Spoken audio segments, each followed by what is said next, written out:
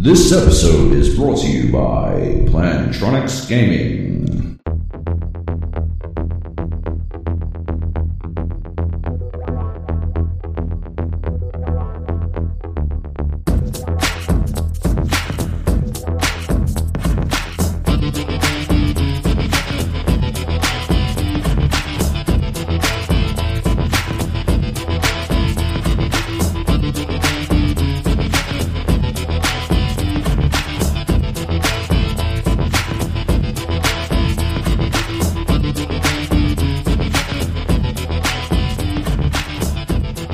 Hey everyone, today is Tuesday, the 2nd of February, 2016. This is the GAP episode 307.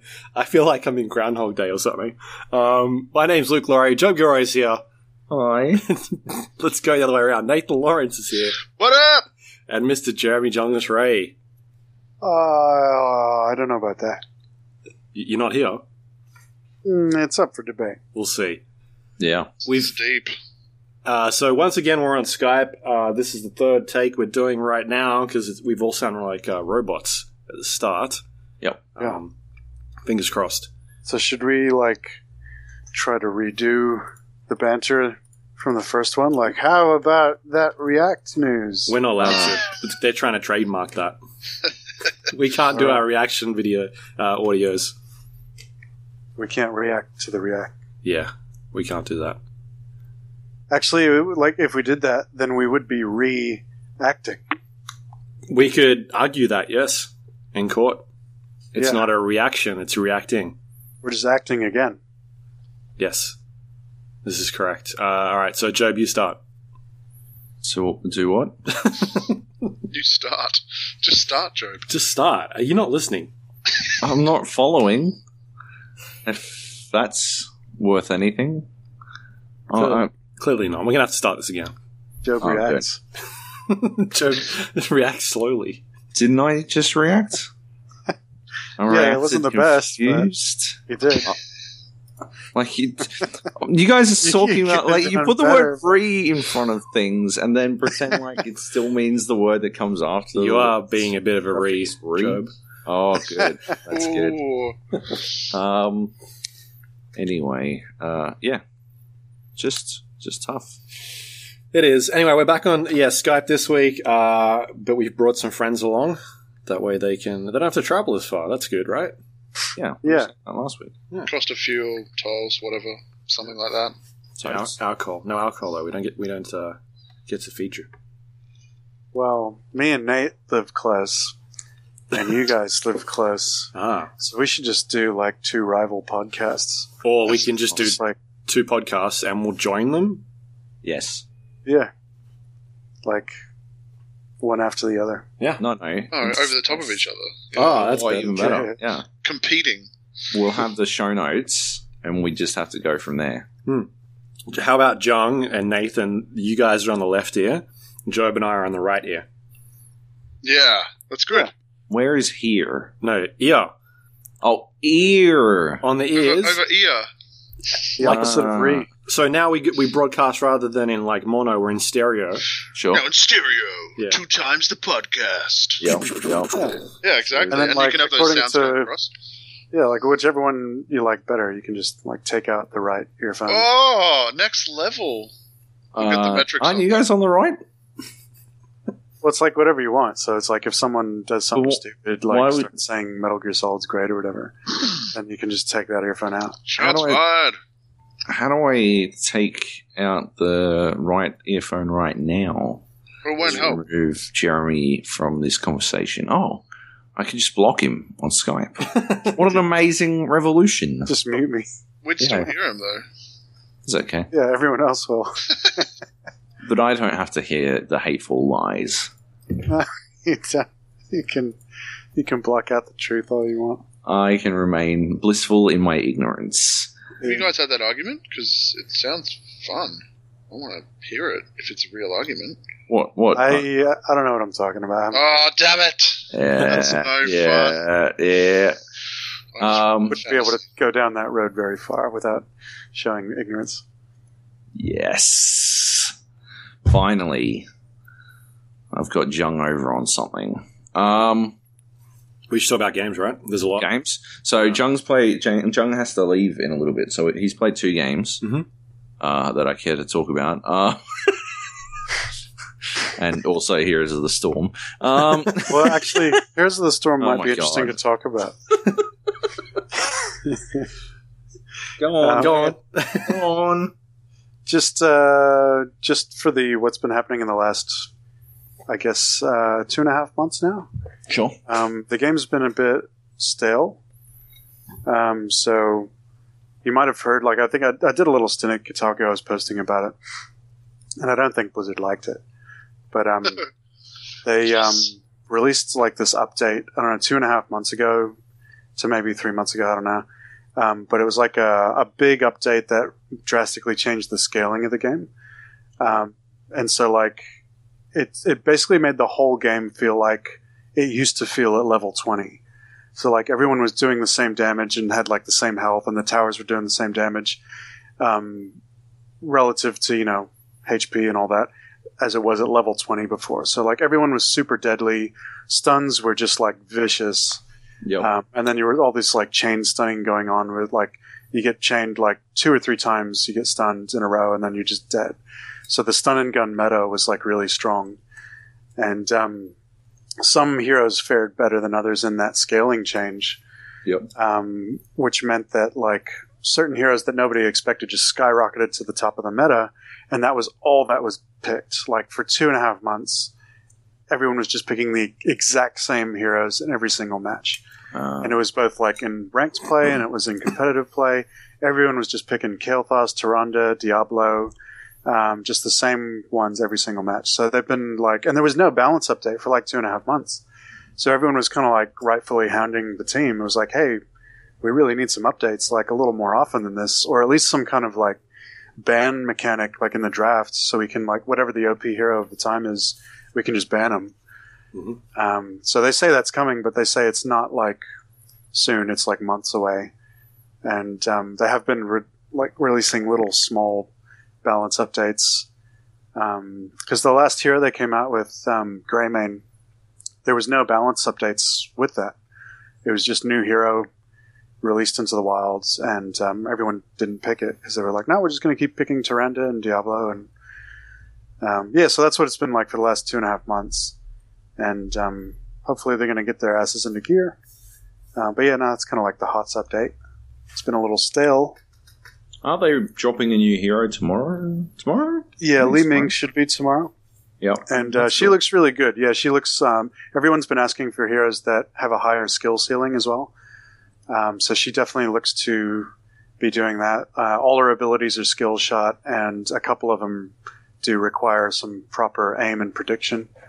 Cool. So yeah, it looks like if you can get on a roll with Li Ming, because every takedown you get with her resets all of her cooldowns, even her ultimate. So if you get on a roll, if you get one takedown, then the next couple of takedowns are going to be quickly followed. Yeah, that sounds awesome. Yeah, so she should be good. But what we really need is to fix the shit. Yeah. Fair enough. Let's talk about XCOM 2 first. Yeah. Yeah? Has anyone else played it? No. Well, I played it ages ago, but I haven't played it since they got to final build or release build or whatever. Right. Yep. So, you finished it though, haven't you? Yeah, I finished it. Mainly been working on this project, but I sort of once I got past the super crunch period on this project I've been working on, I was just had XCOM 2 in there the whole time, just calling to me. Yeah. So few late nights, and it was my second go that I beat it on. The first go I failed. It took me 44 hours on the go that I won. Huh. But I do tend to leave my computer for a little bit. But yeah, really, really good game. I think, and I've been saying it since I started playing it, and I just saw someone else, I think it was, I don't know, one of the PC gaming sites, they said it as well, that it's an early contender for Game of the Year. And yeah, I definitely think so. Yeah. It is a strong game. It's I I don't think like they're resting on their laurels very much. It is very XCOM, like it's very much like the last game, but the random level generation is huge. You can't tell the difference between that and handcrafted levels. The modding is huge. It's going to add so much longevity to the game. It's pretty powerful. Like you can just make assets, drop it in the right folder, give it rules like, this particular tile is only for use in winter environments, or this particular tile should never be within 4 tiles of cover, or like whatever rules you want to give it. And then the game will automatically propagate that in levels. So that's just awesome. And then there's the new Overwatch sort of cinematic camera angle thing where it's like if you have 5 people on Overwatch and Overwatch gets triggered, the camera will pan past all of them as they fire on the target. They were blowing their load about that at the preview event I was at. I didn't think it was that. They were pushing it really hard. Didn't add anything to the game for me, but on top of that, like it just sort of I don't know. It didn't seem to happen. That's just a tweak to me. Like it's cool. I like it. It's a good feature. But it's a tweak on what happened in the last game, because you could actually do that in the last game. Like if you set it up right. Really? I had moments where it's like because there are moments in like if you get the range just right, you're barely on the edge of what the enemy can see, then you can Overwatch it, and then like get 3 people on Overwatch and then charge in with the last person. And then it triggers the scramble animation of the enemy. And then as they scramble, they trigger the Overwatch. And then there are situations where like the camera will just sort of pan towards each new person. But then if you want to guarantee it, because that's really hard to do, if you want to guarantee it, you can get that ghost armor. And then you can get right up next to the enemy. So you can have like 4 people with ghost armor if you want. Like, next to the enemy, all in Overwatch. And then you just charge in with the last person. And then it does the same thing. So this is just like a more refined cinematic version of that. But yeah, it's still pretty cool. The new enemies are really cool. The Faceless is awesome, which is like, it's like it could be any civilian on the level. Yep. And then like as soon as you trigger it, it just morphs from a civilian into this giant, fleshy thing that looks like it's from Pan's Labyrinth, like the guy with the eyes. Yeah, cool. And that's really cool because it's like you've got those missions where you have to rescue the civilians and you have to get within their circle to rescue them. So it's like you go up into their circle and all of a sudden they just morph into this giant thing and you're like, I shoot them. They got like 10 hit points. So it usually requires like 2 shots or something to take them down, 2 hits. Yeah, that's pretty rough. Yeah, it can be extremely rough if you've dashed there as you're the last person on your turn, which is not recommended anyway. But if you don't trigger it all game, all mission, then it's like you've killed everyone else, and then all of a sudden you just hear these 2 things morphing off into the distance. It's going to come charging at you. But yeah, the other enemies, the Vipers, the Snakes, they're pretty cool. The Archons are real dicks. They dodge everything. Oh yeah. I think like when you look at the Archons, I think they have like a separate dodge roll. So it says 92% to hit, but it's not really because they might dodge it, which gets really frustrating. And if you get into psionics, I found that mind controlling an Archon was great because the enemy just fires at the Archon and they just keep missing it. It's like a big damage sink. Yeah. Yeah. Oh, what else? They got mechs. They got fucking all the normal troopers. A lot more character customization. Yeah, a lot more cosmetic customization, which I found was cool because I sort of had a little culture for my squad in my head. Oh yeah. Like I was like I had them all because doing the customization is a little bit like painting your Warhammer army. Yep. It's like, you do little color schemes and stuff like that. So I had like the blue squad, and it's like only when you've done something awesome for the squad do you earn your colors. And then I repaint them. Awesome. And it's like, all right, you're one of the team now. And it's kind of important. And I think that's represented mechanically as well because like new people into the squad are freaking useless. Like, you need to babysit them for the first 2 ranks before they start being of any use to the squad. And then, like, in terms of items and stuff like that, there's not a lot of customization. It's pretty much like the last one, where it's like there's not like 50 swords that you can get with different stats. There's just like 3 swords, and there's a hierarchy. One is clearly better than the other. So I felt like that could have been a bit more fleshed out. Like, I thought there was going to be some kick-ass swords.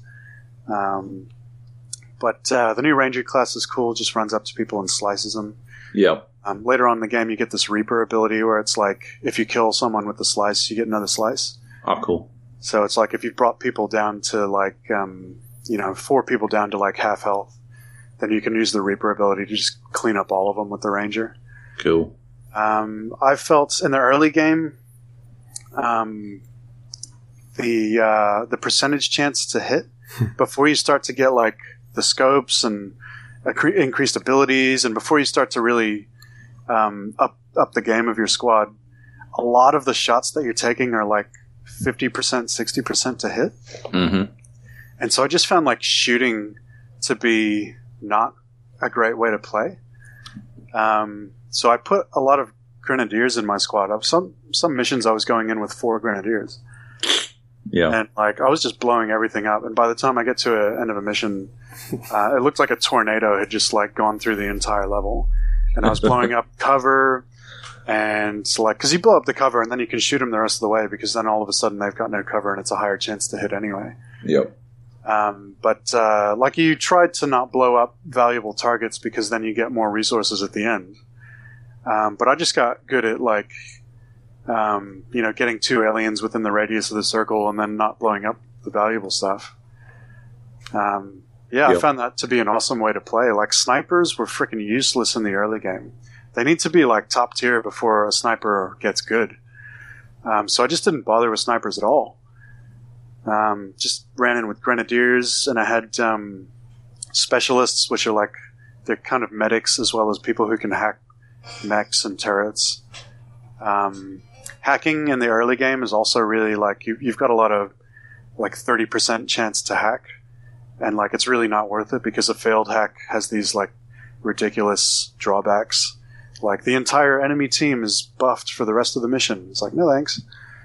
But then like later on, as you like get new gear and new abilities, you get situations where it's like a 95% chance to hack or 100% chance to hack.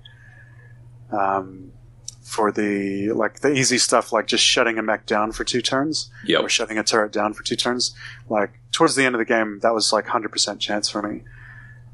So I was doing that all the time. Yep, but the other stuff was still pretty low. I take it. Yeah, there's a more risky option that you can go with a lot of the time. Yep. I just didn't do it because even sometimes late in the game, because like their skills go up too. Like, it's your hacking skill against theirs. Right. So yep. Go up against the important targets, and they've got a higher skill level. So then it's like the more risky option is like 40% chance to gain intel on enemy activities. But again, it's like, the drawback is like entire enemy team is buffed for the rest of the mission. You're like, no, I don't think I will. I would like to. When I finally get into the game, I'm probably going to want to do a run where all I do is take the risky option. Yeah. It's going to be a hard game, and it's already a hard game, and that's going to make it a lot harder. Because like a lot of the time, you get a benefit that's just for that one soldier. That's true. Yeah, you get 2 turns of not being hit on the one soldier, but then the drawback is for the entire enemy team. I did see some pretty baller boosts though, so I don't know. It might be. Sometimes it might be worthwhile. I saw a lot of shit boosts, man. To be honest, like I saw a lot of boosts that were like. Get an extra 2 mobility for the next 2 turns. So it's like, I can move an extra 2 tiles. Yeah, no thanks. Yeah, no, that's pretty craptastic. Yeah, but then you can you've got the Skulljack, which is the new arc thrower. And if you bring someone into melee range of an enemy troop, then you can kind of like hack their skull for intel. and that's always a 70% chance to just get the skulljack into them, and it's an instant death for them. And then then you can decide how risky you want to be with the actual hacking of it. But yeah, that's kind of cool. But it kind of turns your medic into like a risk reward thing as well. It's like, do I want my medic to be, because it should go on the specialist. So do I want my medic running frontline to get this 70% chance to melee their skull or whatever? Yeah, but yeah, I was running like 2 specialists, 4 grenadier men, and then you get like talents where it's like your grenadiers can have like pretty much 4 grenades, and they've got grenade launchers. So I was just blowing everything up. And then for like biological enemies, they've got flash grenades. So useful. Big area of effect. It doesn't affect teammates, and it just disorients them. And the way, it's not just like this disorient, because if they fire, they get an aim penalty. But it's the way the AI acts when they're disoriented. They just always run for cover and then go Overwatch. So I was all about those flash grenades.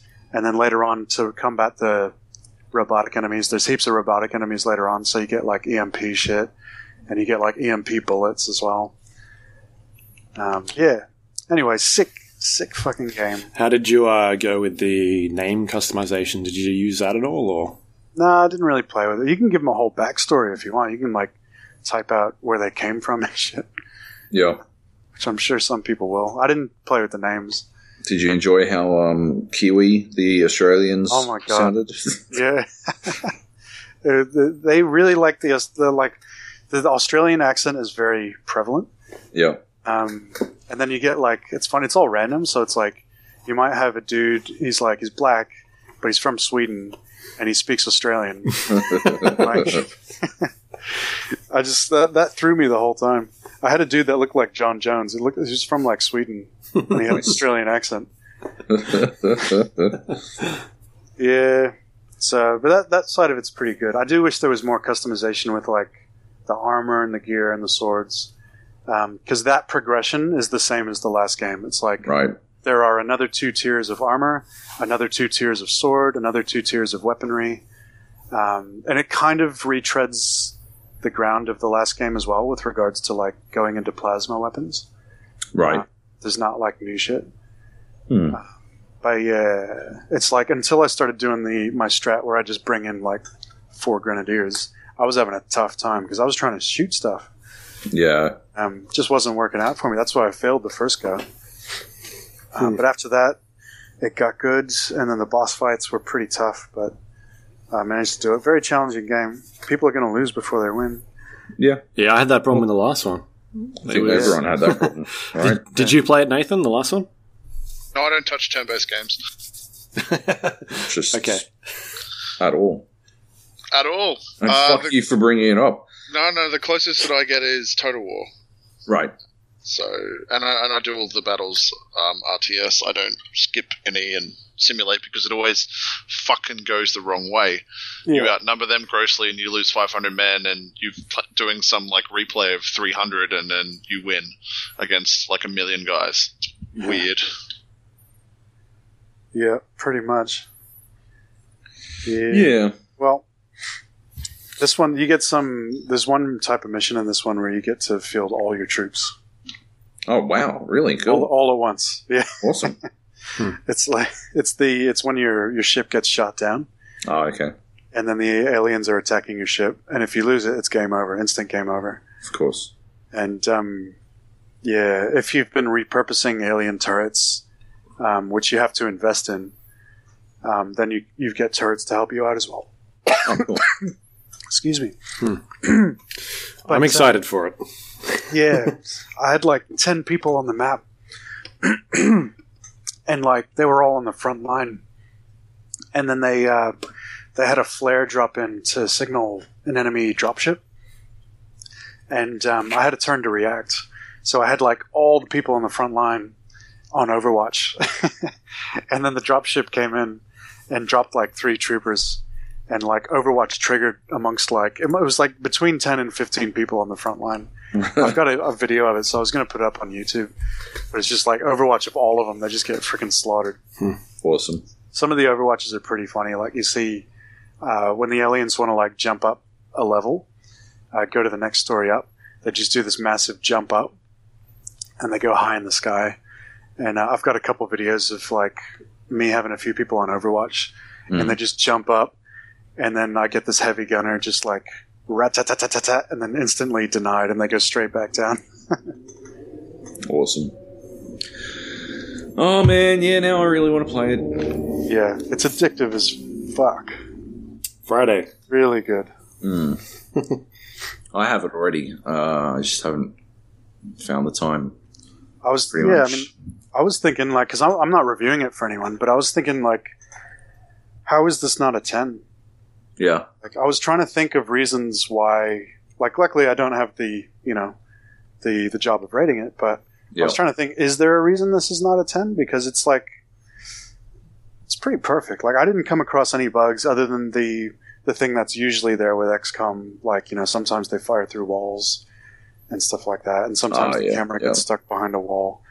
And then it's like, people are going to complain about the die rolls, but that's not a problem really with XCOM. It's like, are you going to penalize every single board game or something that uses a die roll?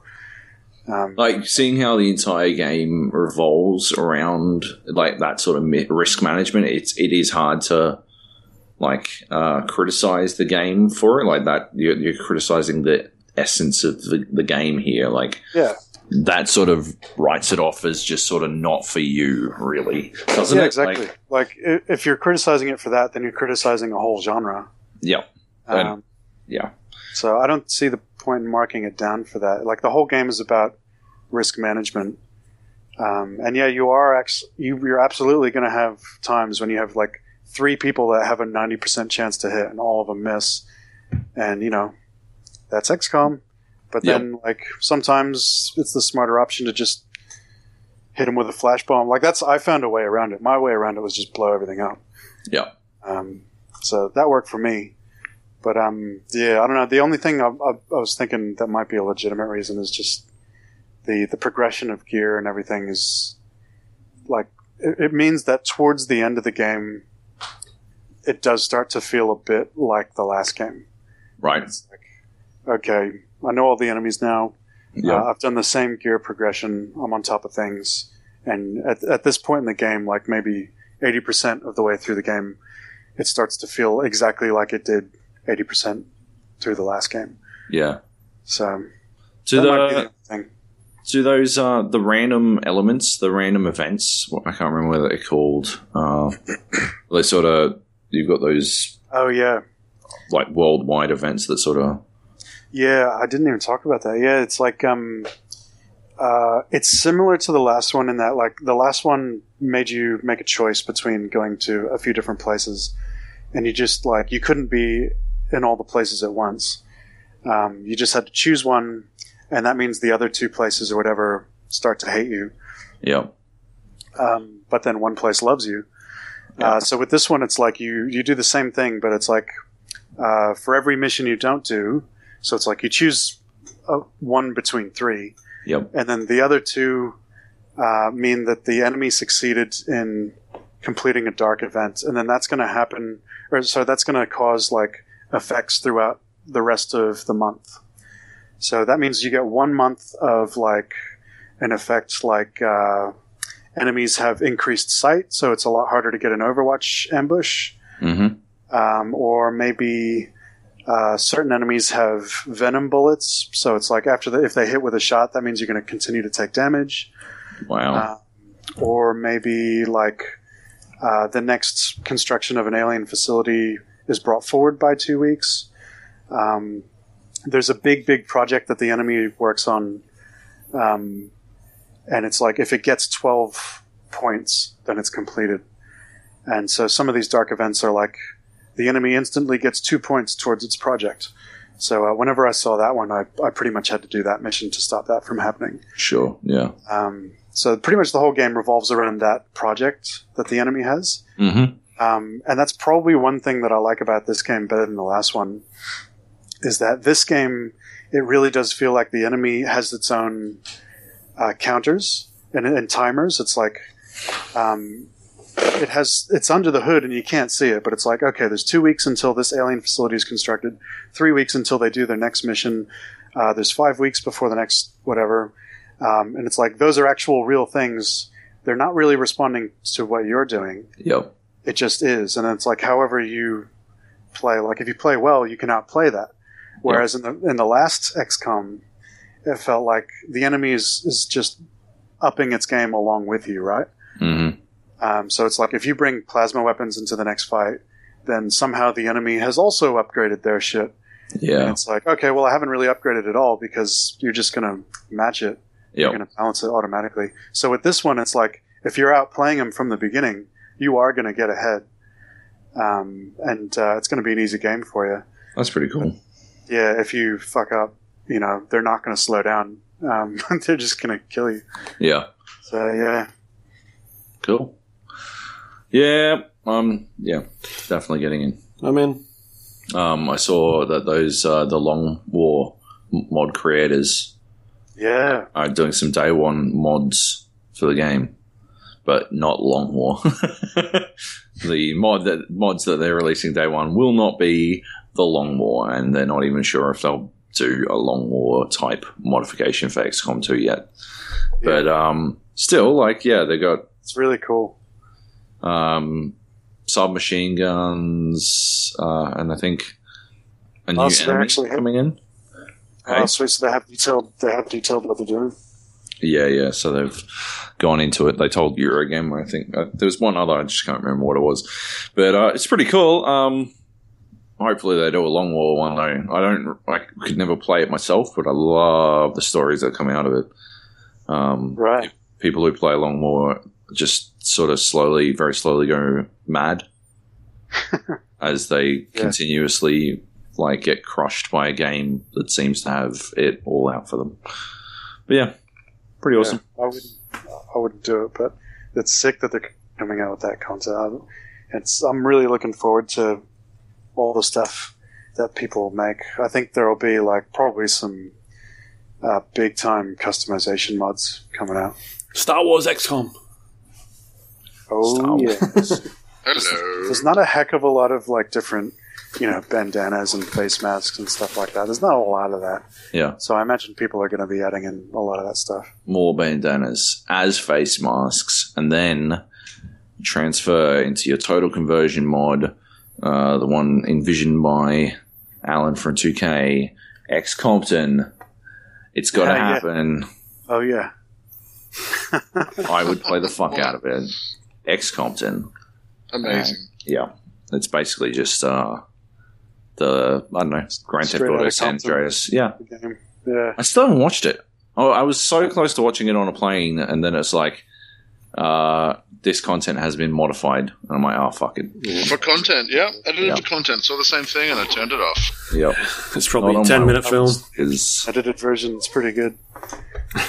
It's pretty good. But yeah, any modders that do that, or any kind of modern day setting, are going to have to create all those assets themselves, because everything in XCOM 2 is futuristic and clean and all that.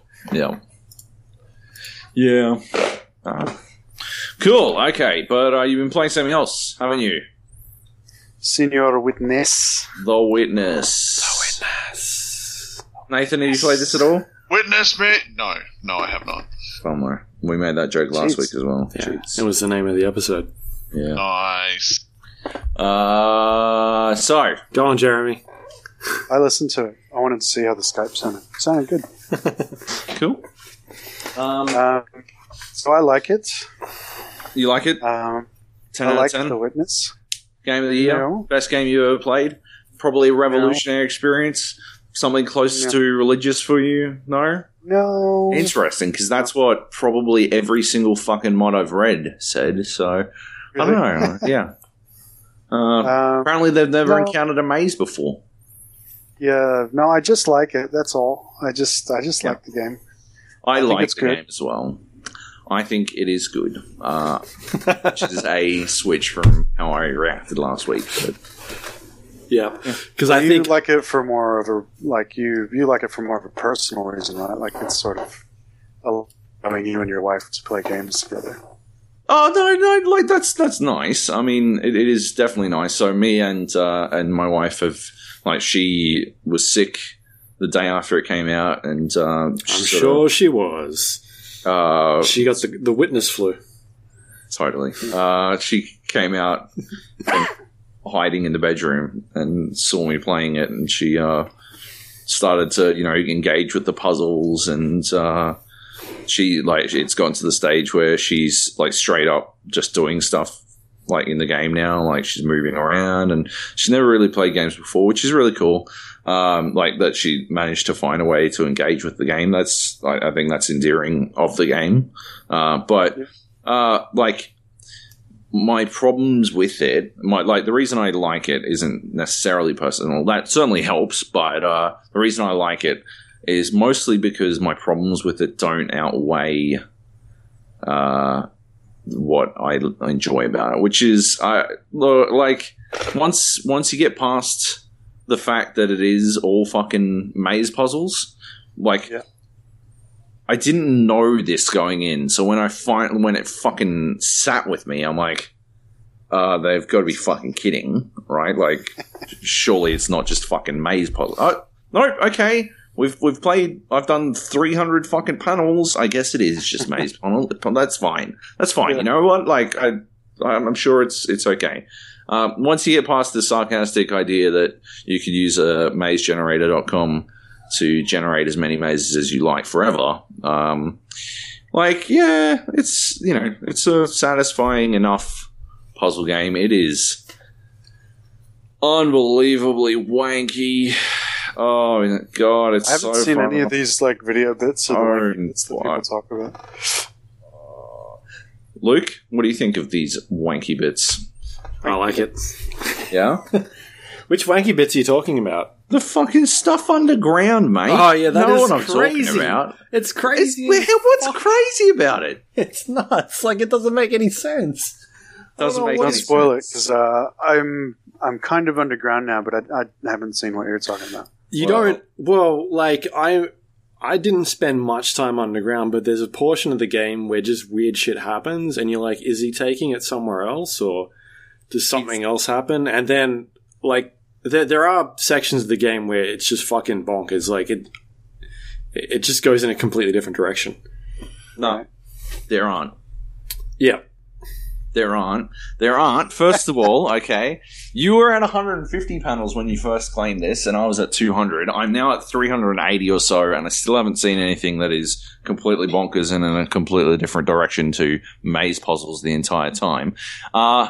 When does this happen, Luke? When or where? Tell me how, okay? Forget no spoilers, and just tell me... No, I haven't finished it. Yeah. How far fucking into the game do I have to get before it starts getting completely bonkers? His fucking... 2/3 of the way in apparently isn't far enough. Once you finish Endgame, it, Job. Endgame is where once the you real finish game it, starts. or once you start getting towards that's not the going end, in a completely different direction. That's ending somewhere else. That is starting in one place and ending somewhere else. That's not going in any different direction. That's fucking hopping, skipping, and jumping to something completely fucking different.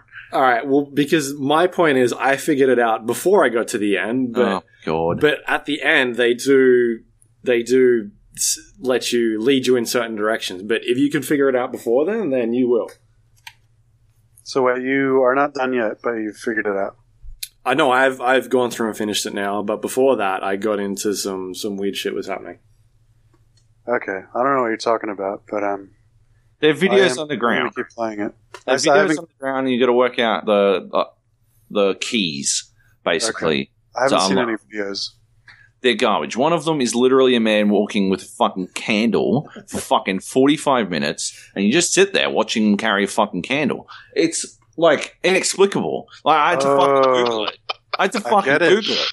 No, I think I get it. Walking with a candle. No, yeah, it makes sense. Well, you didn't get it. Oh, no, I haven't worked it out yet. Oh, when I finish the game, I'll probably, it'll probably all make sense to me. Why it's art, Job. It is. Don't you get the art? It's Don't art. You get the art?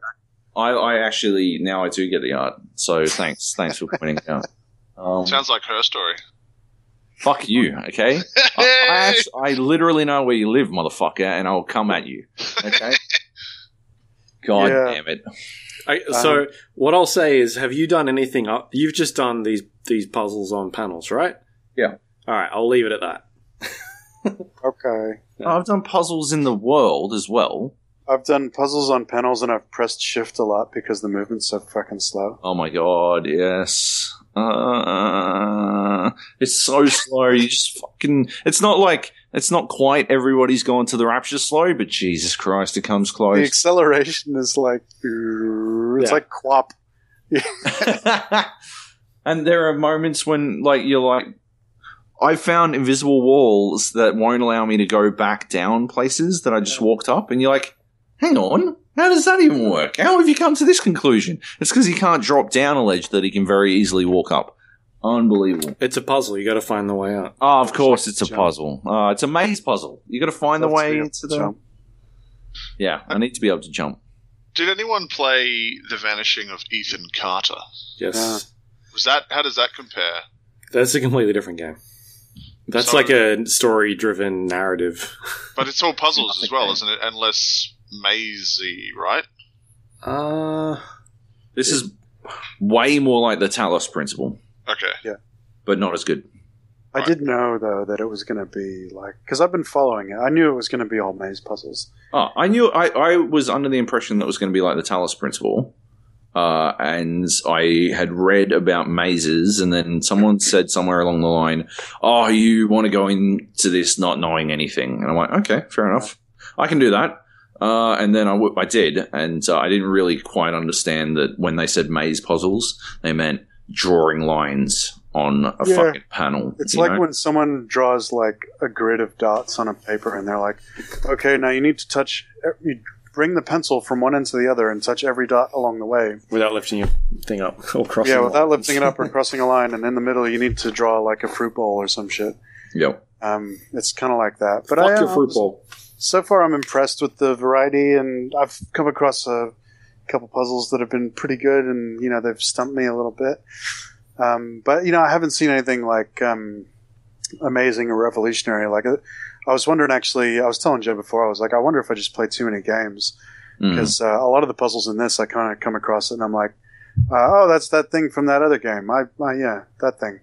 Whereas, other people talk about these epiphany moments, and I'm just like, oh, they're doing the thing where you reflect it. Yeah, all right.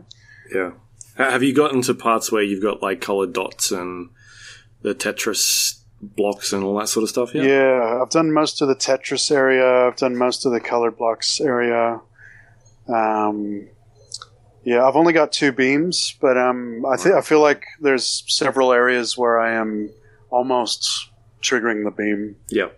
I've got like one more door in the tower in the village. I've done the entire castle. I've done a lot of the lower level stuff, I feel like. And now I'm going between all the puzzles that sort of like stumped me before, and I didn't want to spend more than 30 seconds on. Yeah, I have a problem with the way the game teaches you the puzzle language, because far too often it will you'll come across what you think is the grammar of the solution, and it'll turn out that you're completely wrong. Like it used 5 puzzles that were ambiguously solved enough that you could solve them and learn the completely wrong fucking rule, so that when you go to do the next puzzle, you're like completely fucked. Yeah, I had that a couple times where it's like I solved the first 5 panels using a rule that I thought was the rule. Yep. And then got to the next one, and then that rule didn't work, and I'm like, okay. So it happened to me in the laboratory, greenhouse, or whatever the fuck you call the plant house. I had it happen to me hardcore in there, and I was just like, oh fuck this, I'm going away. Went back like I don't know, a day later, and I'd learned by then I'd learned that I wasn't able to trust what I learned. Which is a fucking garbage way to treat you fucking...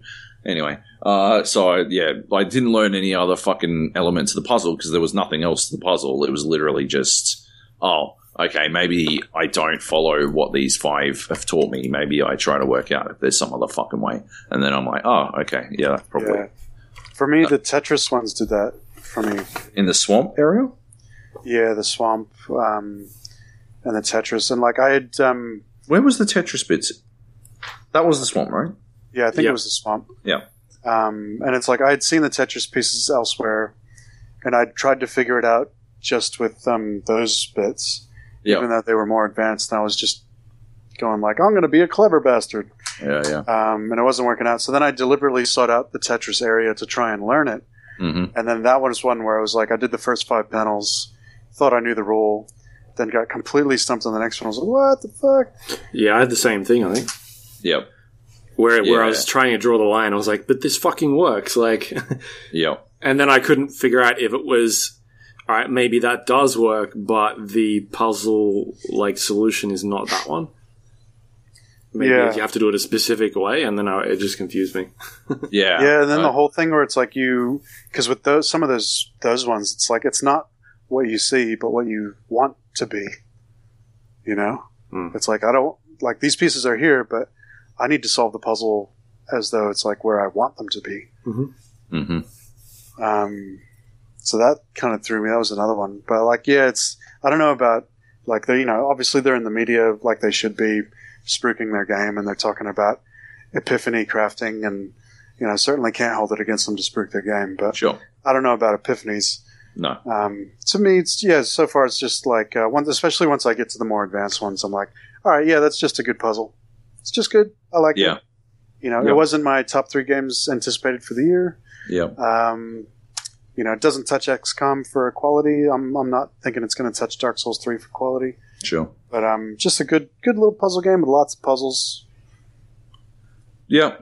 Yeah. Basically, I would prefer to play it on an iPad. To be honest, that's the end of the day. Yeah. Trying to control the fucking lines with a control pad is annoying. Trying to go back over a line that oh my god, it's pretty bad with fucking control pad.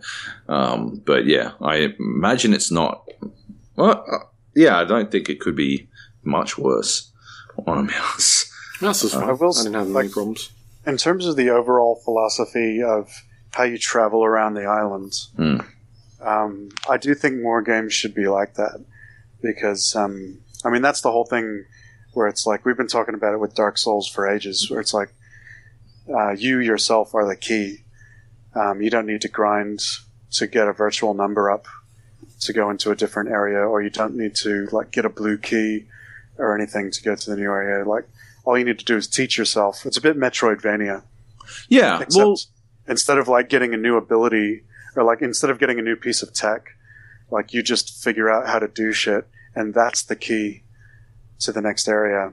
I think we talked about this last week. I like that, but I don't like how The Witness does it because of the way it teaches you things. Yeah, it's kind of the same as Fez. Fez how do you mean? Like Fez was a bit like that, where it's like once you figure out how to solve that brand of puzzle, then that's the key. Oh yeah, definitely. Yeah, but because like I thought. Like coming back to the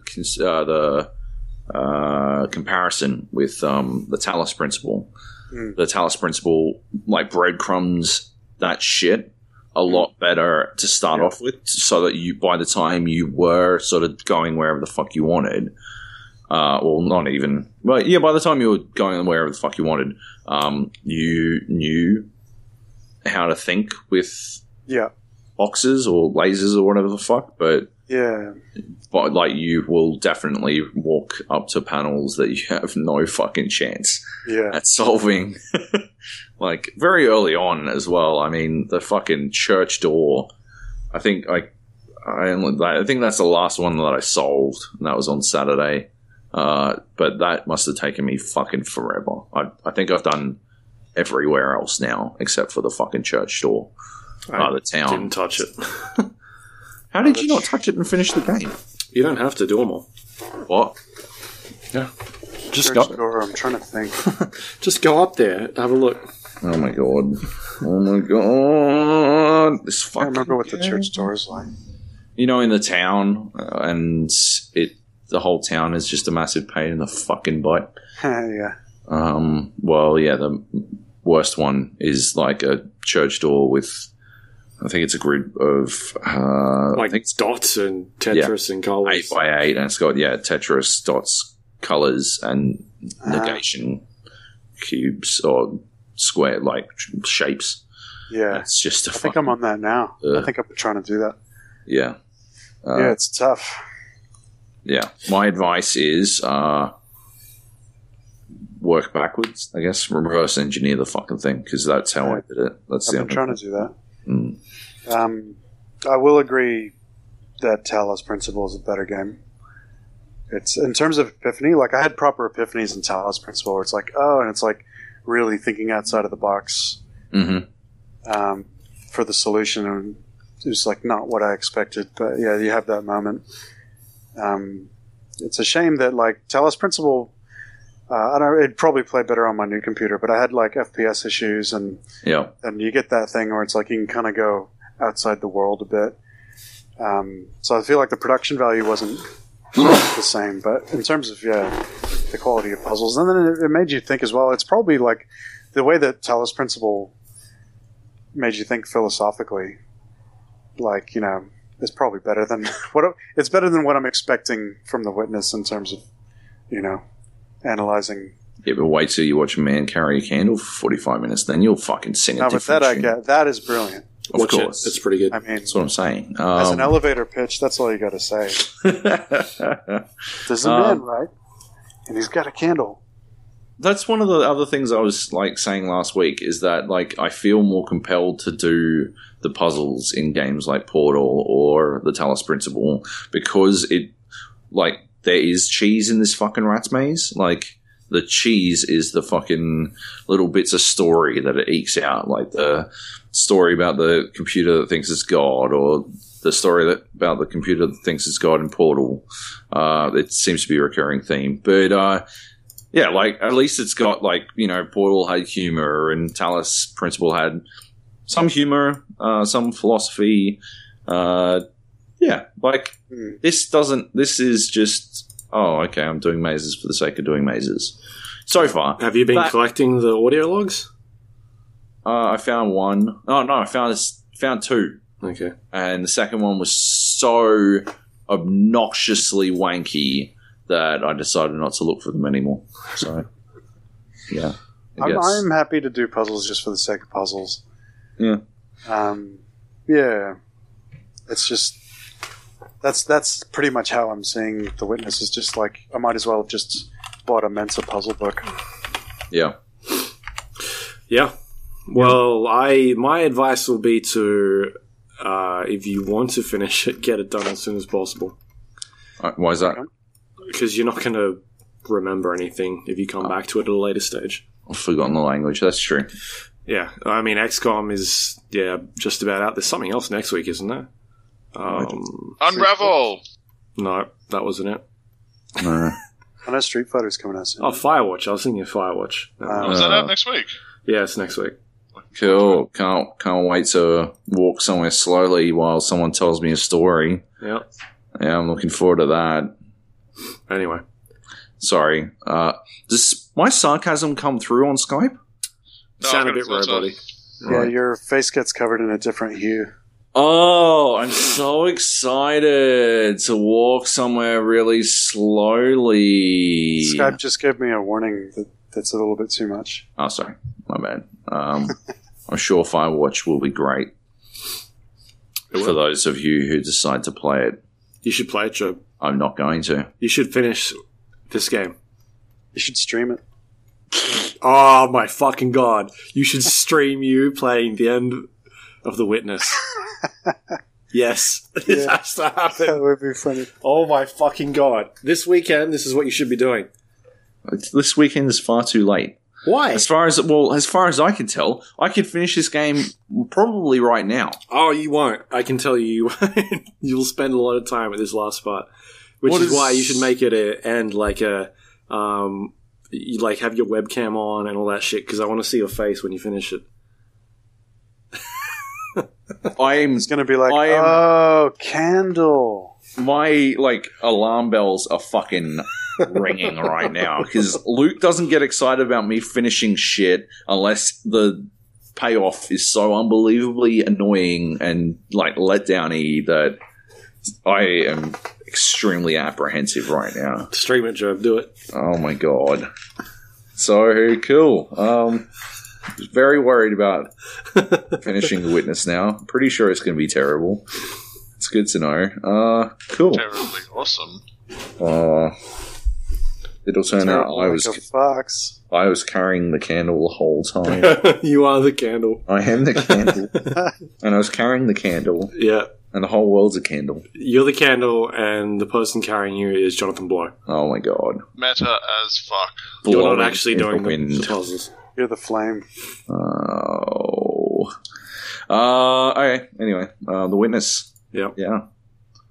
Witness. Good shit. Is there really only 2 achievements? On PC there is, yeah. On PlayStation there's a lot more. Okay. Why do you care? I don't, I just found it odd. No. Looks like we fucking found you out at last. Jung, this isn't the first time we've caught you asking about achievements, is it? You did some achievement hunting in Dark Souls, didn't you? Ho, ho, ho, ho, ho, ho. The Chivo Warrior. Look at this. Something to be proud of. He can't help himself. So much for only doing the puzzles for the sake of the puzzles. You know what there should... Wellity. What? Sorry. You know what? That's a really good idea.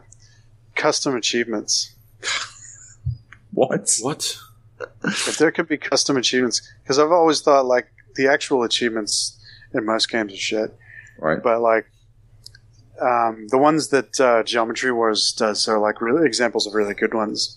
But say, for example, in Dark Souls, you complete their achievements whatever you play the game. But if you do something like One Bro, that's actually something. So what if you have a custom achievement? You could be all right, you get the One Bro thing, you get the One Bro achievement. That'd be sick. To get those rings, didn't you have to get the achievement for not dying and the other one for not using a bonfire? Oh, I didn't do those for Dark Souls 2. Right, but that was an achievement, right, though? Wasn't it? Or was it just a reward? I'm not sure. Hmm.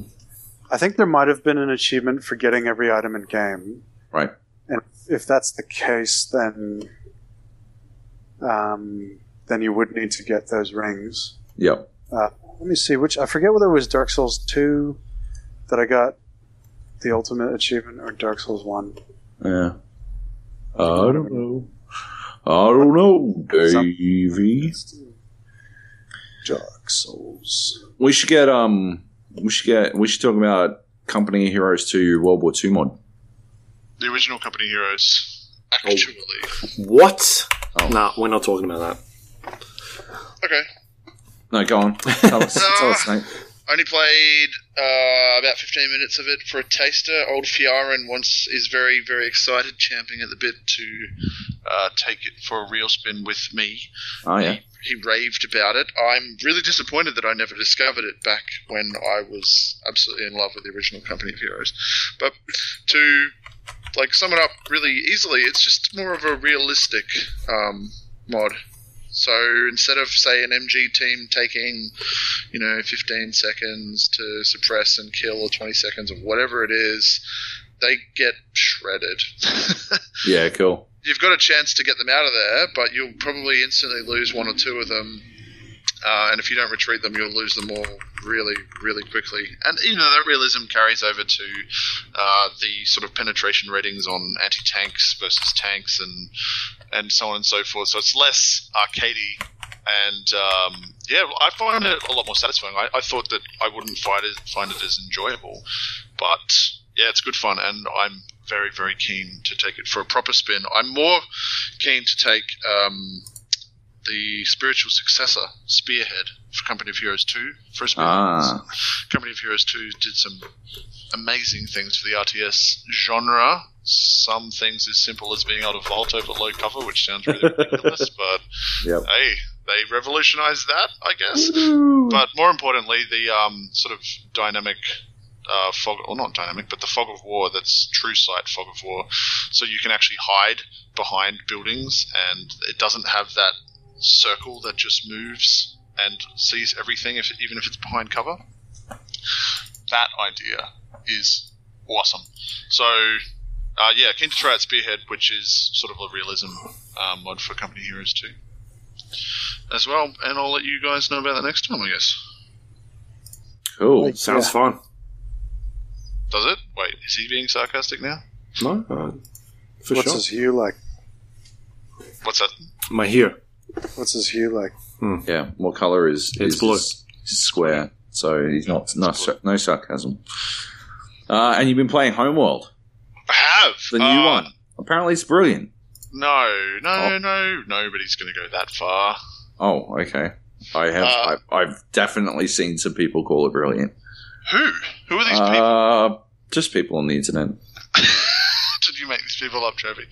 Just. I remember someone saying it was good. I thought it must have been. No, it is. It's good. Don't get me wrong, but okay. Brilliant or perfect or something like that would definitely not be those words thrown around. The original Homeworld games kicked your fucking ass.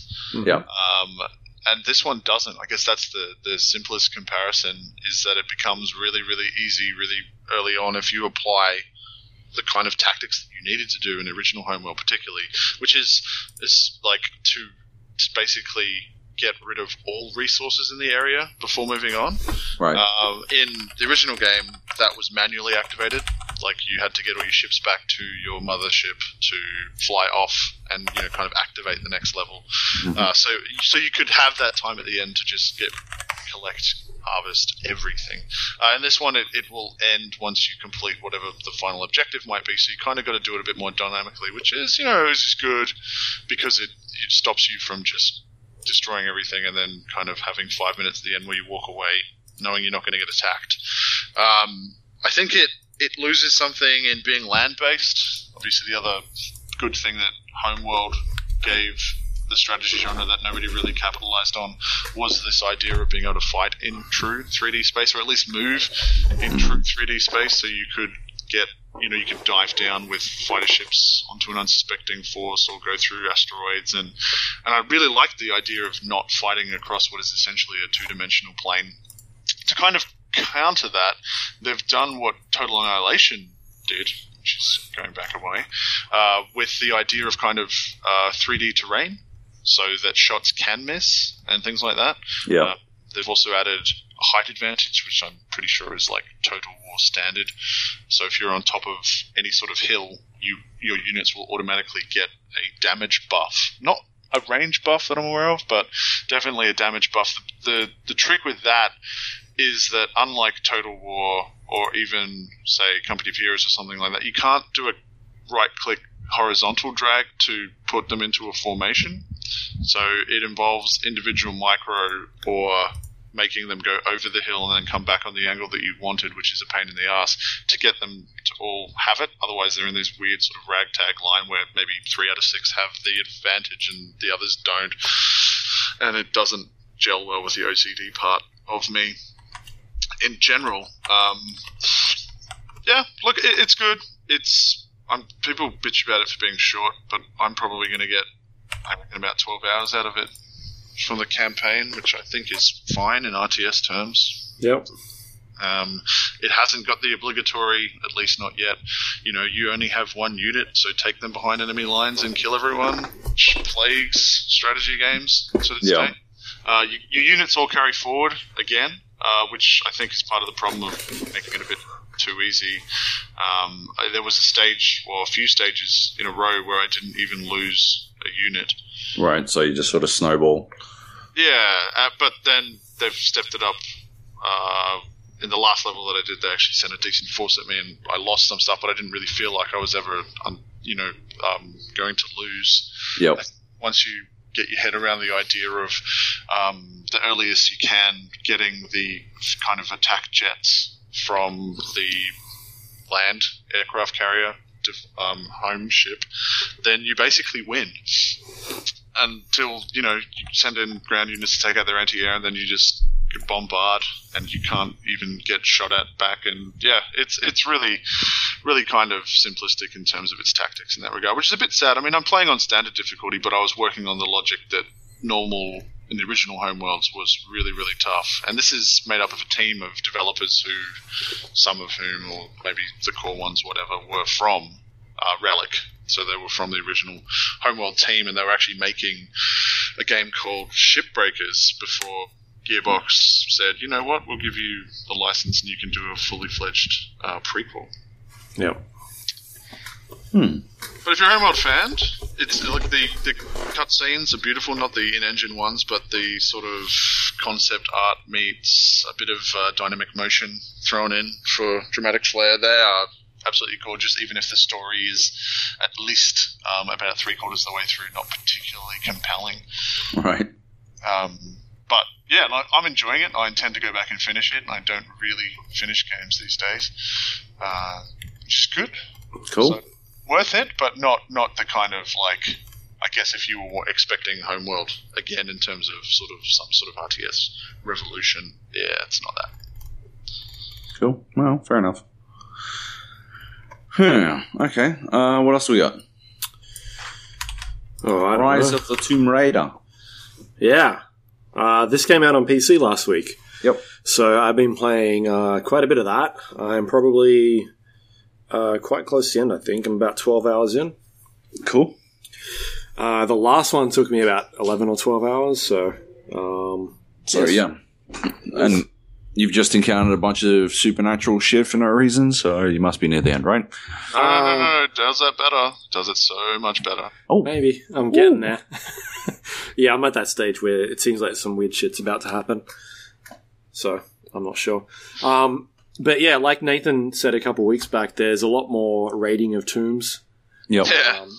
Comparing it to the last game, there was a lot of focus on just going through and just like murdering everybody.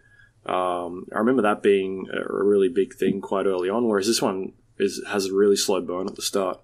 You don't face too many enemies. It's kind of just you taking on wildlife and gathering resources and that sort of stuff. And then you get a couple of enemies, like a small handful. And it just kind of starts to go into more puzzles and backwards and forwards between the two. So there seems to be less focus on the action and more on the puzzle elements this time as well, which is quite good. They still have the murdering, though. They still have defined murdering sequences. Yeah, there's a lot of... There's I guess the biggest problem I've got with the game is I think the combat, the shooting is pretty shit. It doesn't feel right. Something doesn't feel good about it. Like, there's no impact to when you're taking either shooting people or hand-to-hand combat. It just doesn't feel like anything's connecting properly. So I don't know. I just had a weird thing with that. And I don't remember that being a problem with the last one, so I'm not sure what's causing that exactly. But yeah, like the last game, I'm just using the bow and arrow other than situations that call for, a machine gun or, I'm forced to do something. And, the bow and arrow is pretty much just a headshot machine. I'm playing it pretty stealthy.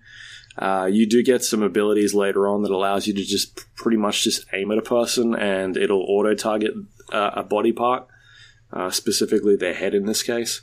And she'll just fire 3 arrows off at once and just take out a bunch of dudes. Oh, you have done some tombs. Yeah.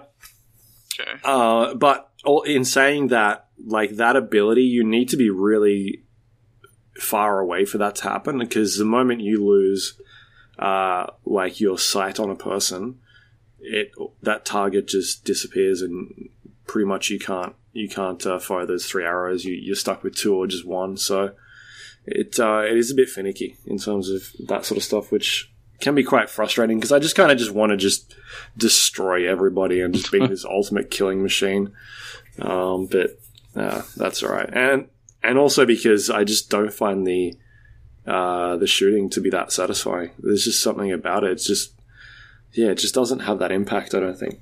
I didn't find that at all on Xbox One. Maybe that's because controllers vibrate or something as stupidly weird as that. But I'm using controller on PC. Really? I certainly found it frustrating to try and aim and hit heads, but I didn't find that the shooting felt off, especially not compared to the original one, because my girlfriend had been playing through it, and I had to do a couple sections for her, and it was good for me to be able to compare the two. I thought if anything they'd kind of improved upon it in little ways. Maybe they have. It could just be that my standard is a lot higher than it was back then. I don't know. It just felt a bit janky. It's just weird. I'm not sure how to explain. It's all right. But are you playing it on super, super hard? Survival difficulty or whatever? No, I'm just playing it on normal, I think. Whatever the default. I think that'd be way too easy on... you're not using a mouse, are you? No, I'm just using a controller. Right. But to say, I think I've died maybe twice or once in combat situations. So, I'm not sure what hard is, but...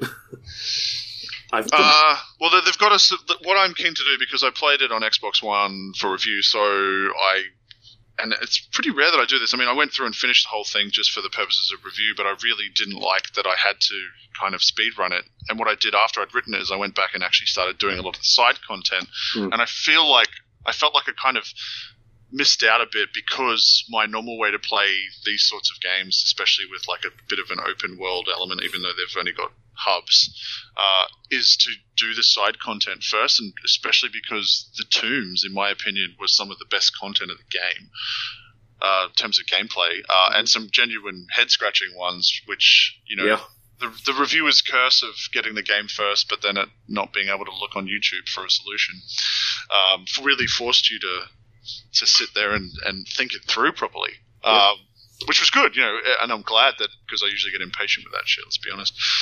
But, I really wish, and I really feel that I would have done, like, kind of a bit of main mission and then gone and explored an area and then realized that I needed a piece of equipment or something that I would get later and then, circled back. And I feel that would have been a more rewarding way to play, even though I loved the shit out of it. Joby, your original point, which I love, because it's so rare that we agree on things, that was my biggest beef with the original game.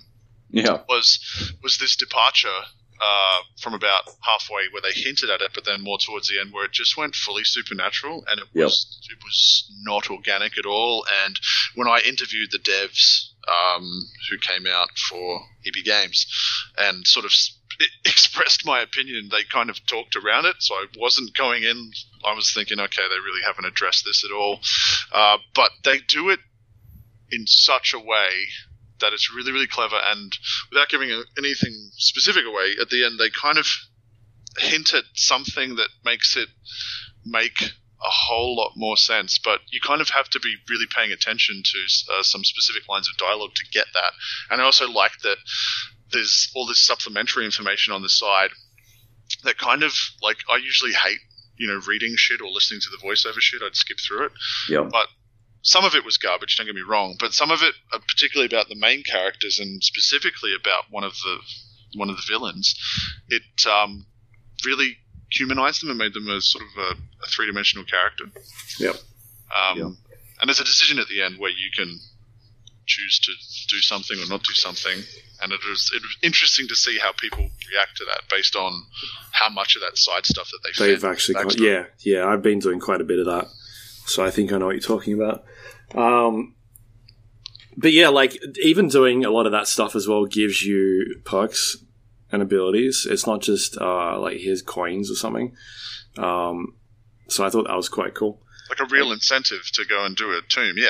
Yeah, because it makes you stronger, and it gives you,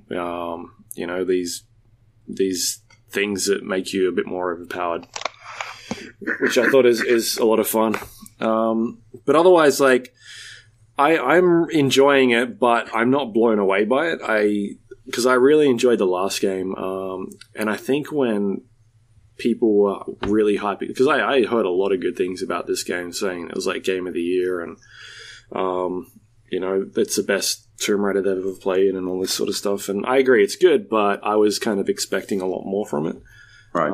But that could be just because maybe, I don't know, a lot of people didn't play the last one, or I'm not too sure what it is, but I think it's good. It's up there with the last one. I think it's on par, but it wasn't a leap like Uncharted to Uncharted 2 or anything like that.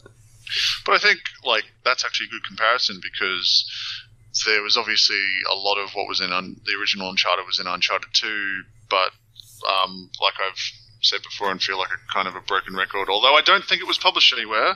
It's kind of like the Terminator 2 of sequels, in that it escalates in all the right ways. Like, you get exactly what you want in terms of the characters and the stories, but there's also arcs. Like, for me, the original game, Lara, I felt sorry for her. That was my emotional connection with her, was pity. In this one, she's a badass, and by the end I kind of felt a bit scared of her, which I really enjoyed. So I really enjoyed that her character arc was not super traumatized, trigger word flashback kind of reaction. It's like she chose to become a giant badass out of it. And there's little flashes of potentially her being villainous, even in how quickly she wants to resort to murder. I quite enjoyed the arc of the last game and the acting as well. I thought they definitely toned it back this game in terms of the voice acting, and there was a lot of grunting and moaning and a lot of torturous scenes where she was falling down and getting hurt in the last one. This one, there's pretty much they've just scrapped that entirely. But the acting is still very good. Yeah. Particularly the motion capture or the performance capture. Just subtle things like the way her eyes move and just the things she says and the way she moves her face, and it's really well done. But yeah, I think that in terms of her character, I liked what they did with it. The voice acting and that sort of stuff last time. I thought they gave her more to do, whereas this one they just played it a bit more safe. Really? That's interesting, because I didn't, safe wouldn't be the word that I would use. I would say not risky, but that it was brave that they didn't go with, more of the same, because she was a victim in the first one. Yeah. Who by the end, with that tacky fucking line, a survivor is born, which was just the worst. Unnecessary pop-up. Yeah, it was good to see that she continued on that trajectory, and that she, wasn't having weird little flashbacks and stuff like that. I liked that you could see the effect that the island had on her, and it wasn't necessarily positive in certain ways. I liked that the father, who was referred to, a lot in dialogue in the original game, becomes this interesting kind of backstory character. And she's got a really personal goal. Instead of just survival, she's actually, wanting to resolve some shit with her dad who's dead. That, you can't really get resolution out of a dead person, but she's still trying to finish what he started, and kind of maybe hints at clearing his name and whatnot. And they don't resolve everything neatly there. And I really enjoyed how he was more of a character, and you got to see him more, and you got to see why she ticks the way that she ticks and what was driving her, and she kind of becomes obsessed. Yeah. So no, I really enjoyed it, and I really enjoyed that, the part of, you mentioned her falling down and getting hurt a lot in the original game. There was less of that, because it was almost she's more competent now. She's confident. She knows who she is, what she does. She's made her peace with the fact that she, killed 200 men, or however many I killed in the first game. But also by toning down the death scenes as well. It's not as brutal as before. Well, they got criticised for that, didn't they? They got, what do they call it, torture porn. Yeah, I fucking slammed on it. It was gross. I mean, what was the point? Oh, we've made her this super, powerful character. Now watch as she gets impaled by a tree in the throat. Orgasms as she gets fucked by a tree branch. What the fuck? The intention, I don't think the execution was very good. The idea was to make you feel bad that she died and want to avoid that. So that was the idea, but I agree that it was too gratuitous. And again, revisiting when my girlfriend was playing, was just oh yeah, well, that they do take that too far. If you only see it once, and again, this assumption that you die once and then you wouldn't have it happen again, but there was a couple of sections where she got stuck on, and it was that exact, the river thing happened 8 times before I took the controller and did it for her. But it was just yeah, you're like, holy shit, this is not getting any less brutal. She's just shaking her head, like looking at the screen, going, "No." Yeah, this is not what I'm trying to do. So yeah, if you only ever saw it once, you'd be like, holy shit, I don't want it to happen, because I actually felt connected to Lara Croft, and I remember thinking, you go back to your really younger days, and not that I played much of the original Tomb Raiders, but she was always depicted in a really kind of sexualized way, and you always wanted to see the the growth of her boobs with 3D technology. You don't think that was related to the age that you would have been when those games came out? Because yes, but they still her. Giant, obviously, they emphasized it. Jugs, but, yes. But I'm saying, now, I was like, okay, cool, another Lara Croft game, high fidelity, might be a perv session. And I felt bad anytime the camera kind of panned around for a boob shot or whatever. I'm like, no, you're protecting her, don't do that. So and I would find myself getting upset and enjoying QuickTime events, which I don't usually enjoy because I found that they added to the kind of frantic nature of what was going on. Yeah, fair enough. Anyway, it's it's. Luke, turn off your. I think it's us, isn't it? Stop buzzing. I'm not buzzing, but I've got everything on silent. So's mine. All right. Yeah, but I think it's really good. I haven't finished it yet, but yeah, it's quite a good game. How does it look? I haven't even loaded it up yet. Yeah, so I'm playing on PC on. I think I'm on Ultra, the highest setting. Yeah, I'm on the highest setting. I'm getting about 60 to 70 frames. It looks really good. Really good. Cool. Nice. Because also the game does this thing where it's you're in snow 1 minute and the next minute it's foresty grasslands, and you can see things off in the distance where you used to be, because everything's kind of connected and joined. So it's good stuff. It's good stuff. I would recommend it. Anyway, should we move on? Yep. Jeremy still around? Yeah. Yeah. I'm good for a bit. Okay, cool. Do you want to talk about Counter-Strike quickly? You're doing some stuff with that?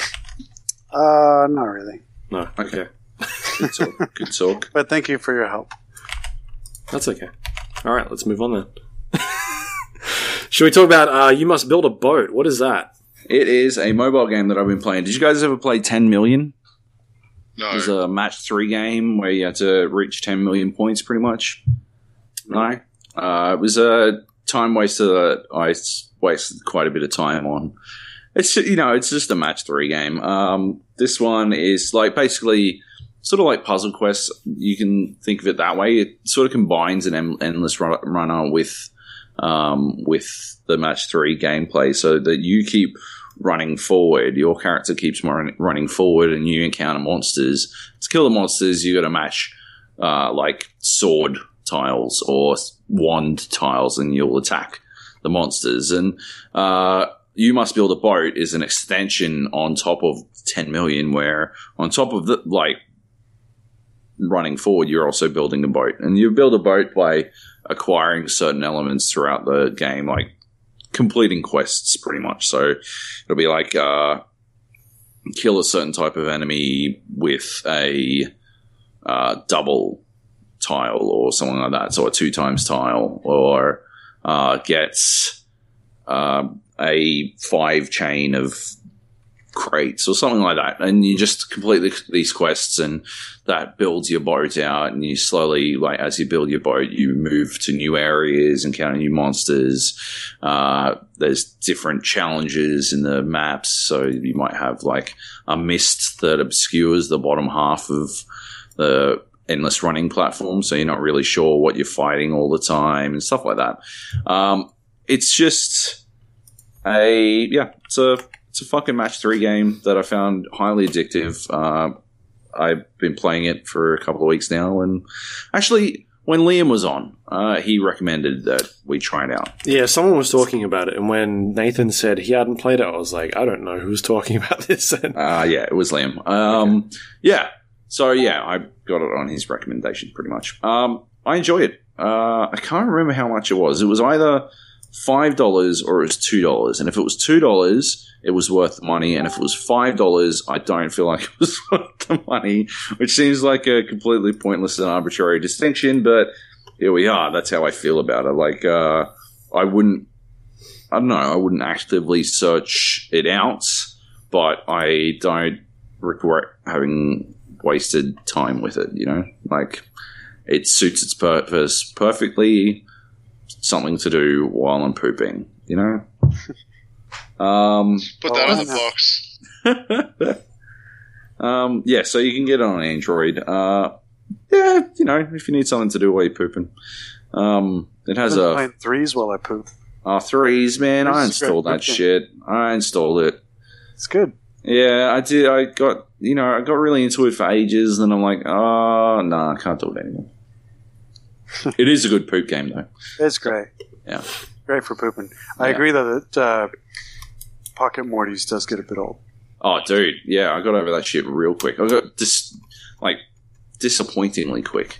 Yeah, everything was the same. Every ability was the same and all that. Yeah. Yeah. And, yeah, the Mortys weren't terribly different. Even if they did have different, like, special abilities, you'd just be like, oh, he's an ancient Morty now. Who cares? I don't care. Yeah. But, yeah. Anyway. Mobile games. Same abilities. Who needs them? I do, for when I'm pooping. I'm pretty sure I just went over that. Do you have epic poos, like, that last a long time? Yeah, man. He's pooping now. I am. He's podcast pooping. Yeah. That's my secret. It's my secret, Nathan. I'm always pooping. That was the worst line in cinema history. Because it didn't explain fucking anything. No, it didn't. Yeah. But it has, you know, been pretty good for the old Maymays. So, you know, it's got that going for it. What's next? Siege. Get good. The weekly Siege update. Yep. We're still obsessed, I guess. Nice. Fucking oath. A little bit. Yeah. We've been going full Monty too. We have been going full Monty. Those damn achievements. Not achievements, what are they called? Challenges. Oh, yeah. It's good. They do force you to try different things and never with a Tachanka. Tachanka. Yeah. Never with a Tachanka will you go, oh my god, I've seen this new side of this guy who's useless. But Monty, definitely. Fuck yeah. And we got the inside word from Elliot, I don't know, what's his YouTube name? Muselk. Yes, that guy, about the fact that you can go full Monty, which is to deploy his shield, Montaigne's shield, that is, in a doorway or anywhere really, and they can't actually hit you to make you flinch if your shield is fully deployed. Yep. Which is brilliant. Yeah, which makes him a bit better. I mean, it makes him the ultimate, like... troll. The ultimate team player, because he's not getting any kills when he's fully deployed. That's true. So you really are reliant on your teammates to shoot around you, aren't you, Luke? Yeah, I guess so. Yep, and probably not strafe towards you while they're trying to shoot someone in the head. Hey, at least I got him. You did, and then what happened after that? Strafe too far. And you kept shooting, and you shot me in the back of the head. Did we lose that round? I don't remember. We won. Oh, it's good. That's all right then. That's fine. We always win every round I play. Well, that's not even true. I was beating your scores significantly last time, wasn't I? That's a lie. Yeah, Shadowplay or GTFO. Yeah. Yeah, no, it's good. It's good. I like Monty. Except the only thing that would cause problems is nitro cells for that. Like, yep. Yeah. It's Nathan, tricky. So next time, just shoot the fucking dipwad fucking rando teammate in the back of the head and shoot them instead of... Well, we were playing on plane today, and I was Monty, and I was full Monty'd up, and this fucking moron playing as Thermite was just sort of fucking hovering to my right, failing to kill this fucking... I think he was a smoke or a cap can... like standing 2 meters from me, and I couldn't go any further forward because I'd risk going around a corner and possibly getting shot in the fucking side. But I couldn't fucking do anything about it because then I'd stop being full multi. And this fucking moron Thermite just wouldn't kill him. Like, just fucking kill him. And he was in my line of sight. And hadn't paid attention to the fact that Joby and I had this amazing synergy that included, like me peeking for headshots around him before. He just, was just doing his own thing. And we were kind of relying on him as Thermite to get into the room, so... Yeah. But yeah, next time I think I'll just stab him. Yeah. Not even shoot, just stab. Just so he knows that, this was deliberate and intentional. And don't get in the way of the real players. Yeah. Yeah. It was pretty fucking frustrating, though. Because, obviously I got C4'd. And obviously I went down like a bitch because you can't really get away with it as the full Monty. And I was still getting pinged by, I think it was a mute down the end, just fucking hammering into me. The Thermite couldn't kill him either. Like... And he's got a great gun for killing right? too, right? That's why I love Thermite. Great gun. Yeah. Sake. That's exactly that's the main reason I like him. Because of his gun, which sounds really weird because he's super useful and I do tend to play aggressively. But yes, good times. But been having better games for the most part. True. For the most part. Learning that there's a new glitch. Where you can make Capcan's lasers invisible, and you can also make his fucking spike invisible, which means he can basically invisibly kill people. That's fucking garbage, to be honest. Wait, you can make the spike go as well. Well, you keep twisting the laser around until the laser and the spike are both in the wall. That's so dirty. Yeah, it's fucking disgusting. And we watched a dude do it. We were on the drone and we watched him do it on an open door, and we fucking let into him, didn't we? It was fun. And then we beat fucking him all. Prick. What a prick! But yeah. They really got to do something about the glitches. Yeah, and also the ping. Yes, yeah. Well, that's I sort of lump that in as one of the glitches, to be honest. Well, I mean, that's fair if there are people exploiting it, which there seems to be evidence of. But for the people who just have shitty connections or are getting... I don't know how far... Like, where are all the Azure servers? Because that's the real trick. Like, if we are the Southern Hemisphere represented, then that's problematic because we're getting connections from places that we shouldn't be. I mean, we were playing... I don't know if the Division's using Azure. Maybe it is. I think it is, yeah. But we were playing up against, clearly, Koreans or something, right? Yeah, and we had, an Irish guy at one stage jump in. Oh, he could have been just from Australia. An Irish person. He could have been an Irish person in any part of the world. Oh, and they could have been Koreans in any part of the world as well. But it's just a bit, weird when you get into a game of Siege and there's someone with, 350 ping plus. And having Luke... You want to talk about the video? Yeah, you want to talk about the video. Which one? The German guy deconstructing. Oh, yeah, he's some YouTuber that I guess went through a bunch of different games and analyzes the netcode and how good it is. Yeah, in terms of its connectivity. Yeah, so this last week he actually went through Siege and runs a bunch of tools in the background that basically captures the network activity and what it's doing. Yeah, and he was basically finding that, a lot of the IP addresses aren't hidden, so it's prone to DDoS attacks. And he kind of didn't know why it wasn't hiding that and why it was connecting to everybody, because it looked like there was no data or very little data transferring between those addresses. And then basically getting down to doing tests with your latency and exactly how that affects a game, and he was finding situations where he could bump it up to 1,000 milliseconds and kill someone while they basically couldn't see where you were, and this is 3 seconds later. Such bullshit. The fact that there's lag compensation is not news to anyone. A lot of games have had it, although you think that they would get rid of it now more so with better internet connections. But the fact that the lag compensation is supposedly, at least according to this guy, usually cuts off at a certain point, so they might do it up to 300 or 400. This goes to, and I don't even think he tested beyond it, at least 1,000.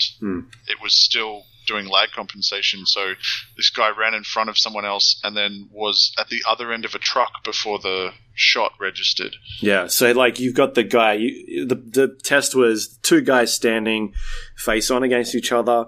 The guy with the low ping would run away behind the truck, and then basically the guy with the high ping wouldn't see this yet. He would shoot him, but the guy with the low ping on his screen, he is like 3 seconds already moved, but he would die behind the truck. Because on the high ping guy's side, it's registered as he's hit him. So that's where the problem kind of lies. And just couple that with, and I'm not sure who shared the video, apologies for the lack of kudos, but where you can actually see an enemy player or any player isn't in line with their eyes. So you can actually, your head can be showing when you can't see any of the other person. Mm-hmm. Yeah, the camera is in like your throat or somewhere close to your mouth and not your eyes. Which is really disturbing. And I mean, I think for games, there's certain things that we have to accept as kind of unrealistic, but I'm really happy with the idea that the camera should be the GoPro on our helmet, so our eyes should be the top of our head. Yeah. So that to stop this thing of like, hang on, my head's behind cover, I can't see anything, and yet I got shot in it, and it wasn't from above, that's bullshit. Yeah, it's and also just like watching kill cams where there's still hit registry problems, or there's still issues where you can't even see them on your screen, and yet in the kill cam they've been looking at you for like a second and a half, and you're just like, but that's not fair. And that's the latency problem coming back again. Yeah, but I think in any game it's never good to have an unfair death, but in a game that is high lethality and really tactical and clearly been designed with esports in mind, you really can't have that shit. Like, you've got to get that shit sorted before you get the game out there, and while you expect there to be a certain things that might go wrong once it's out into the PC world where people discover exploits like the Capcan one, or they go searching for them. And you don't reasonably expect Ubisoft to have done that, although I would recommend to every game developer to go and hire trolls to try and see how they can break your game. You would expect that this sort of simple shit has been sorted. Yeah, but like the good thing is they are updating it quite often, and they're trying to keep the community updated. There's a new patch coming out in a couple hours, a 2.0 patch, which will address a bunch of issues. The Capcan problem isn't going to be fixed until the update after that. So just shame those players, and please vote to kick if they're on your team. Yeah. But going to the esports, I shot some Capcan traps when one of my teammates Capcans did it. Oh, nice. Earlier today. No, he was like, "What are you doing?" I'm like, "Don't be a fucking dickhead." Yeah. It's the only way to really wait.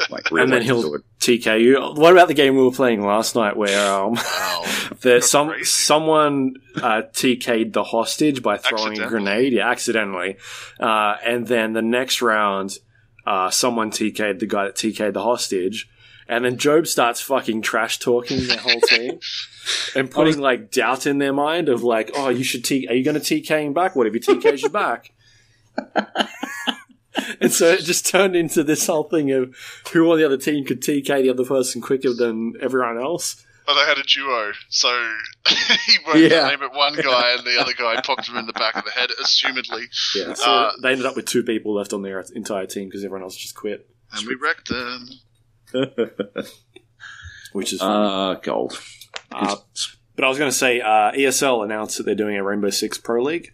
Yes. So they'll be doing competitions around the world, in North America and Europe, and also Australia and New Zealand. What? Good. Let's get in it. So we probably could, but I don't know. We'd need a decent clan. Like, we ran up against the Dong clan the other day. That was pretty... Yeah, we got donged. We got donged good. We just need some better players. PBR. Point Break Remake. That is our team. That is definitely our team name. Sponsored by... shoot in the air after we win, but it's also trolley. Monster energy drinks. They were sponsors of the movie, regrettably. Oh my god, that's terrible. But if we'd need to play more ranked because we fuck around too much. Well, I fuck around a lot as well. We all fuck around. We have fun. Occasionally we work as a team when we have to take it seriously, but for the most part, I think it's safe to say that the first round is usually like, how many kills can I get? Yeah, and then if we're up 2-0, it's like, how many knife kills can I get the next round? Yeah. But that's fun. It still doesn't change that the game is, well designed and tactical and all that sort of stuff. Anyway, we got a quick look at some leaked screenshots of the new map for one of the operators. Yep. I don't know how I feel about that. It looks kind of too obvious to me. But I guess we'll see. We'll find out tomorrow. I think it's gonna hinge pretty heavily on whether or not you can go onto the deck. Because if you can go onto the deck, it's going to be fucking rough on the attackers. And if you can't, it seems like it's going to be pretty close quarters for the defenders. So I think it's going to hinge pretty heavily on actually seeing the map itself in action, you know? And the good news is that we will no doubt have to play fucking Hereford Base 4,000 times before it ever comes up. So we could just play custom maps, custom mobs. We got enough people, right? Usually. We can get Arthur in with his little gang. True, yeah. Oh, we could get him to get a whole little gang together. He got a gang together to take us on in the Division. I don't know if you... No, you guys weren't there. But, I was not there. We did win, yes. Science. Yeah, fuck yeah. Shall we talk about the Division? Sure thing. Jeremy, did you play any Division? No, I wasn't signed up for the beta. I was just doing other stuff, project stuff. Are you excited for this one at all? Because it's a Ubisoft... Is it Extra Hack, or you're not keen? No, it looks cool to me. Like, I haven't actually seen too much of it, but like the little bits that I have seen looked interesting. Probably, like I saw Joab tweeting about it, and he was saying he's pretty much going to live in the dark zones, and that's probably how I would feel as well. Like, that's where the interesting stuff's going to happen. Yep. So yeah, like it's with that one, I guess it's low priority because there's so much to play. But I do feel like I did enjoy it. Yep. But yeah, I didn't do the beta. We're sold out till March, right? So you've still got a whole month to... Well, that is going to be the Dark Souls month for me. So that is going to be my life. What a life, though. What a life. Well, yeah, so we were playing it, I guess. What did you guys think? I know we got bored pretty quickly. Yeah, I think it's really good. Like, my main concern with it was I didn't want to spend too much time in there, and then when the full game come out, be like, oh, like that problem we had with Destiny. I don't want Destiny syndrome on this game where we played the fuck out of Destiny. That was super awesome, and the full game came out, and it was just the same shit. Yeah. Like, I don't want that to happen with this one, and hopefully it doesn't. I think because they've got a single player campaign in there, I think that's a good thing, because the mission that was in that beta, I quite enjoyed it. I very much enjoyed playing with a squad of 4 people and going through and doing that, and then having encounters in between, and then going to the dark zone. But what concerns me is how much content will be in the dark zone and what you can do in there. Is it just going around looting stuff? Will there be missions? That's kind of where my head is at the moment. Seems like I'm almost 100% certain there will be missions inside the dark zone, requiring you to go fight certain enemies and stuff like that. So there is, like, it's not going to be completely do whatever you want style. Or like just sort of fucking a giant clusterfuck of murder. Yep. Yeah, I don't know. I had the opportunity. I could have been playing it a lot more than I did, I guess. There wasn't enough content there, though. I think part of what stopped me was not wanting to burn out on it. Yeah. Destiny style. But the other part of it is that as it exists right now, I think the Dark Zone has a big problem. And well, actually a couple of big problems. The biggest problem, in my opinion, is that marksman rifles are fucking hilariously overpowered. Like, you might as well not use anything else. You'd just be crazy to go in there with a fucking M4 or an SMG or a shotgun or fucking anything other than a marksman rifle. And the reason for that is because of the time to kill in the game. Like, it takes a while to kill a person in the Division. Like, you've got probably like 7 seconds. It takes about the time it required to unleash an entire clip of like 30 fucking M4 bullets at someone to kill someone. Like, it's about a clip to kill a person. Yeah. And, like, that gives you a lot of chances to get away. A marksman rifle delivers the entire clip's worth of damage in 2 bullets. So the time to kill on a marksman rifle is fucking 2 seconds. It's less than 2 seconds. It's fucking gross. Which means that if you can ambush someone, then yeah, that's all you do. You fucking ambush a person as they're going to an extraction zone, and you run. Like, you pick up the gear and you run. And that leads to the other problem, which is that at this point in time, or at the end of the beta, you were rewarded far too much for being a rogue, and so there was way too much incentive to exploit that. Like, you got a bunch of Dark Zone currency. So Dark Zone currency was what was used to buy the best weapons in the beta, which you could buy from the safe room. They, like, both of them cost 3,000 each. I had a bug where I was invisible for a while. I was invisible and invincible for a while. And so what I could just walk up to people and murder them, like, with impunity. I'd go rogue, but they wouldn't be able to see me, so it didn't fucking matter. And if I stood in front of them while I was shooting at other people, like rogues, then they would turn rogue, and then I could kill them and not even go rogue. I'd just get rogue, like, I'd just get the bounty for killing someone who'd just gone rogue, basically. So that's obviously that bug will probably ideally not be in there. There's a problem with the phasing, the way the game treats the phasing between the servers. So but basically it wasn't working out, like, whether or not you were phased with the players on the Dark Zone server properly or not. So ideally that bug won't exist. But what happened was that I got a shitload of currency by being a rogue for ages. Because each time you become a rogue, you've got, like, rogue ranks, and the more rogue ranks you go up, and the more rogue ranks that you survive, the more currency you get. So if you survive being a rogue level 1, which you get for killing a single person as a rogue, you get 200 fucking rogue points, right? Like, it's not stacks, but it's like 15th of the way to the best gun of the game. Which means that, like, currency-wise, the loot economy's fucked. That's what's going to be the problem with this game. They need to decide. They don't need to decide. They need to make it so that earning currency is not your best method of getting weapons, and yet, at the same time, you want to be in the Dark Zone to get weapons, and you want to.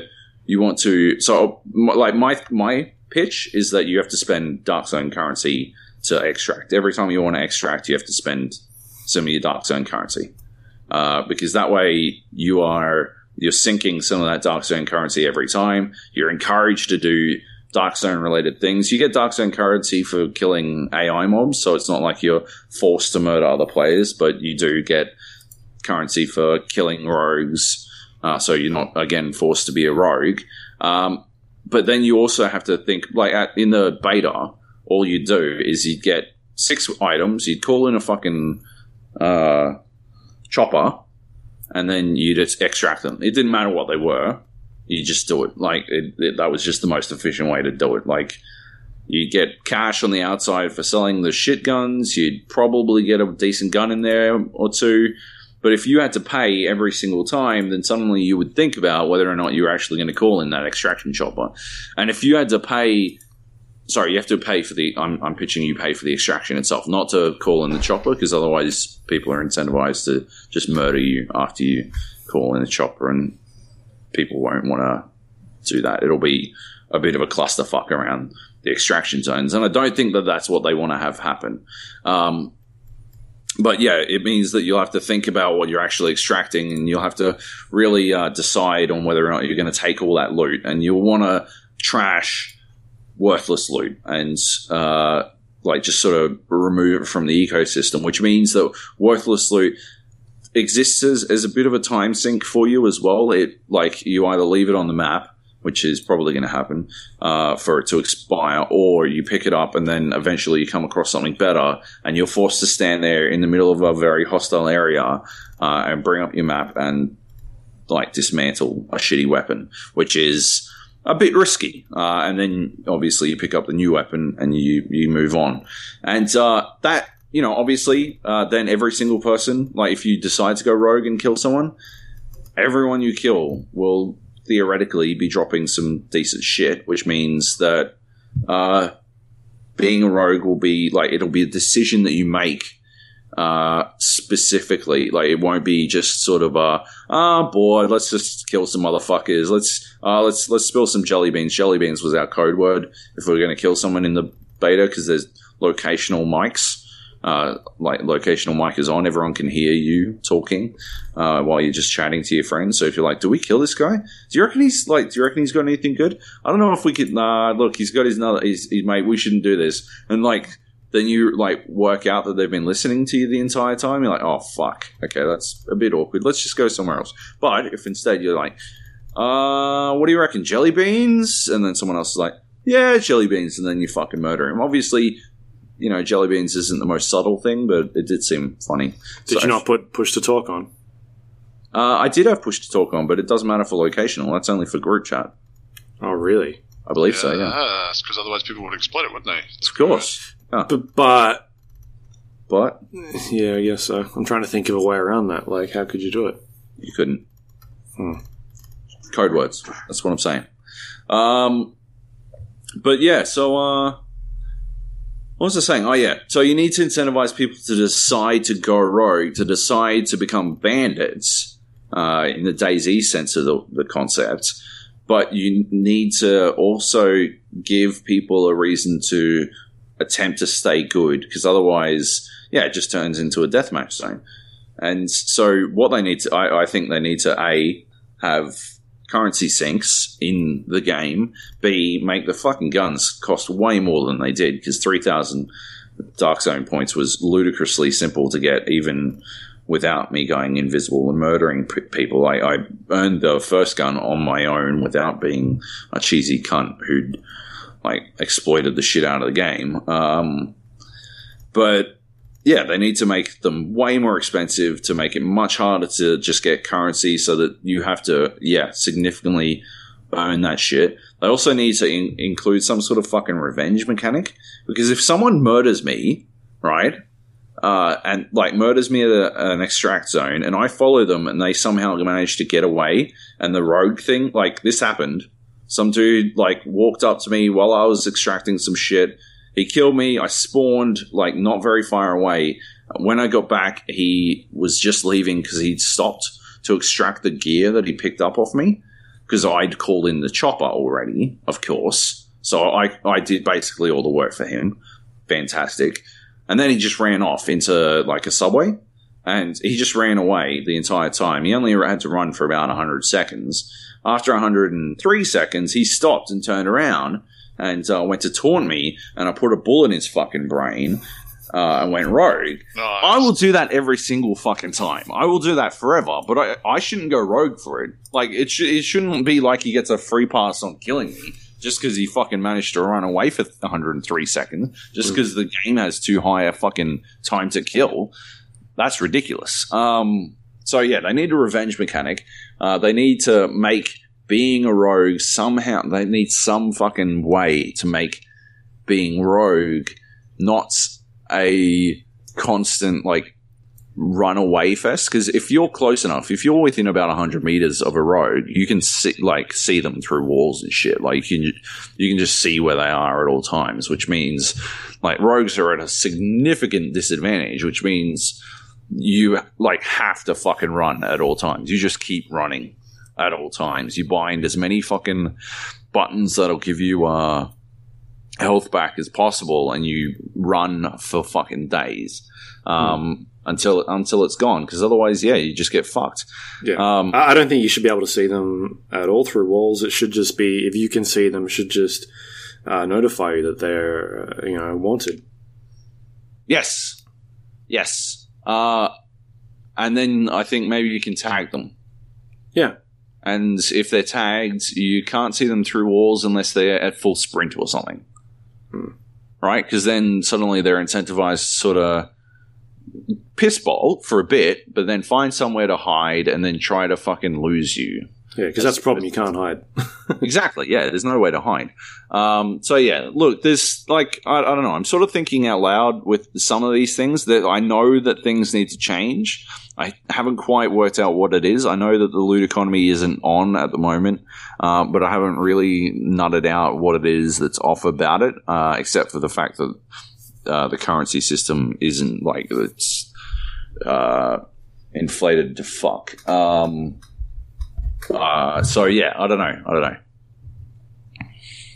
Anyway, do we explain what the dark zone is? PvPvE. Yeah. That's good. Yeah. It's fucking, you go in there and that's the only area in the division that has other players in it that aren't your co-op buddies, basically. And in this area, if someone decides to shoot you, then they can. And if they shoot you enough, at the start of the beta, which was actually really good, at the start of the beta, a single bullet was enough to turn a person rogue. Actually, at the start of the beta, shooting other rogues was enough to turn you into rogue. But did they fix that? They patched that. And then they patched out, but then it was like if someone strafed in front of you while you were shooting at a rogue, you turn rogue. And so they patched that out so that there was a little bit of leeway. But I think they went a bit too far because someone can get about like fucking 30% of your health off, or was able to get about 30% of your health off before they went rogue, which was not accidental shooting, at that point. Like it was an entire blip of your health. So they were able to get away with, an entire blip of your health, and if you shot back at them, then you would be the one who went rogue, usually, because they do it just to troll you. So they were doing patching. They were patching stuff actively. So if you kill another player in the dark zone, then you turn into a rogue, bandit, and everyone on the map gets a fucking idea of where you are. And they can go hunt you for credits and glory. And, It's also... Sorry, go. Everyone runs at the same speed, though, don't they? Which I think if you've got gear, you run slower. Well, that's how it should be if it's not that. Because that makes sense. Because, again, it creates this risk of, like, I need to get to the chopper, which means I need to let a lot of people in this area know that I'm specifically getting rid of stuff. I also like that the extraction rope only has 4 slots. Yeah.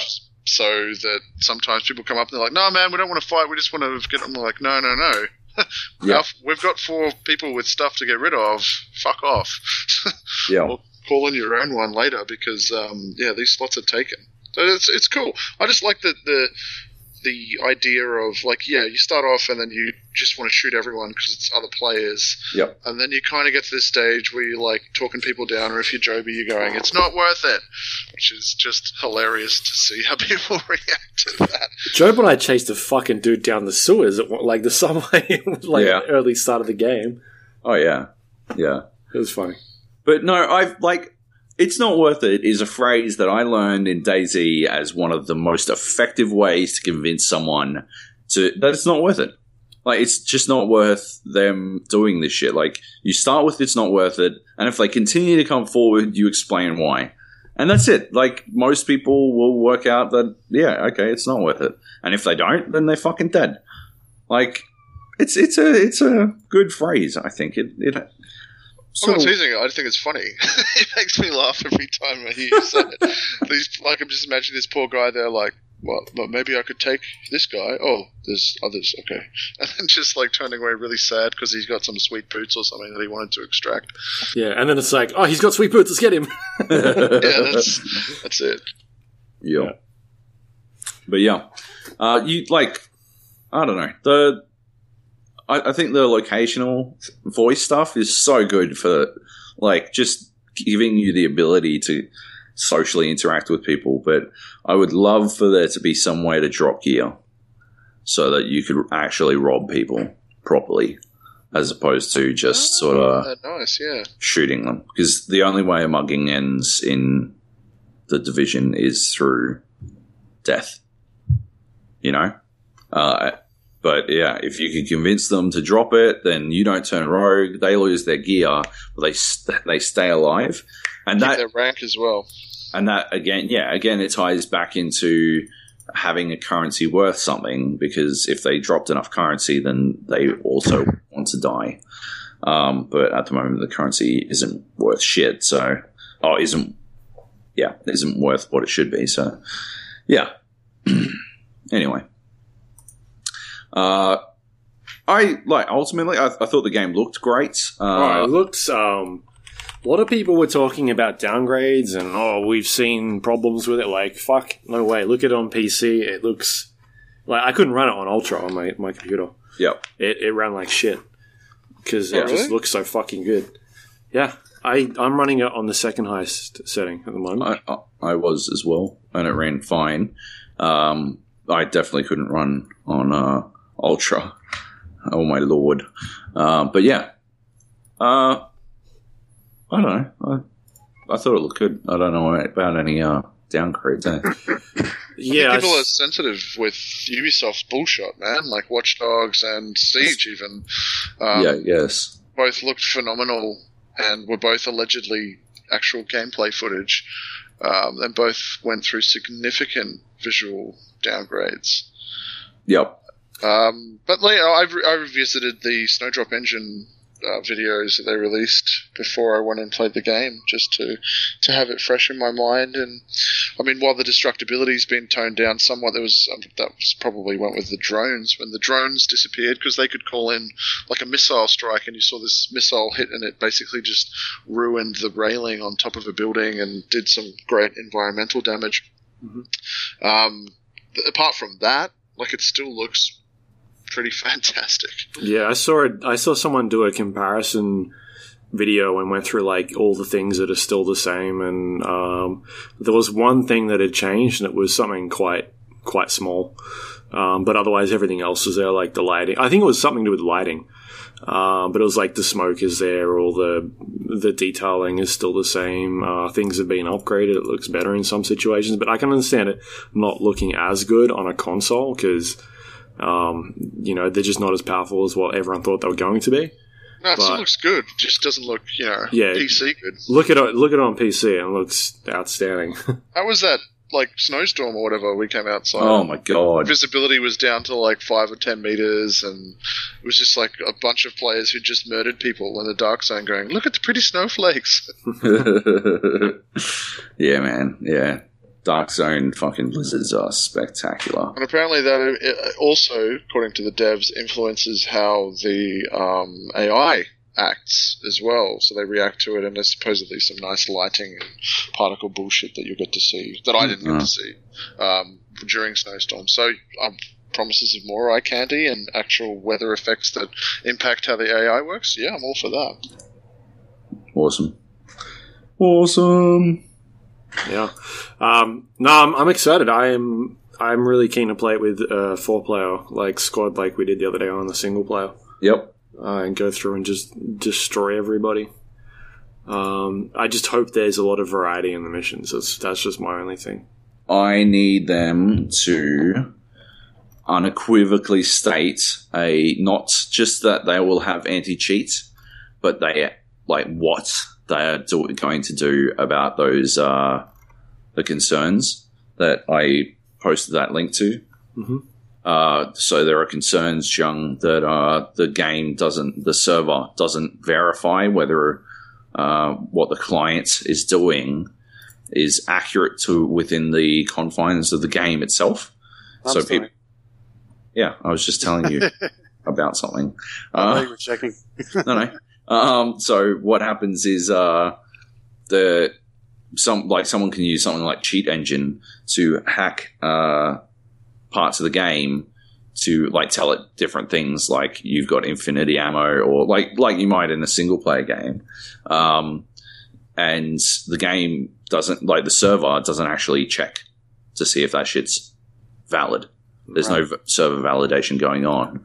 And so like people are able to give themselves infinity health or super speed or shit like this. And to some extent, the only known anti-cheat that they're going with is Fair Fight, which takes weeks to work.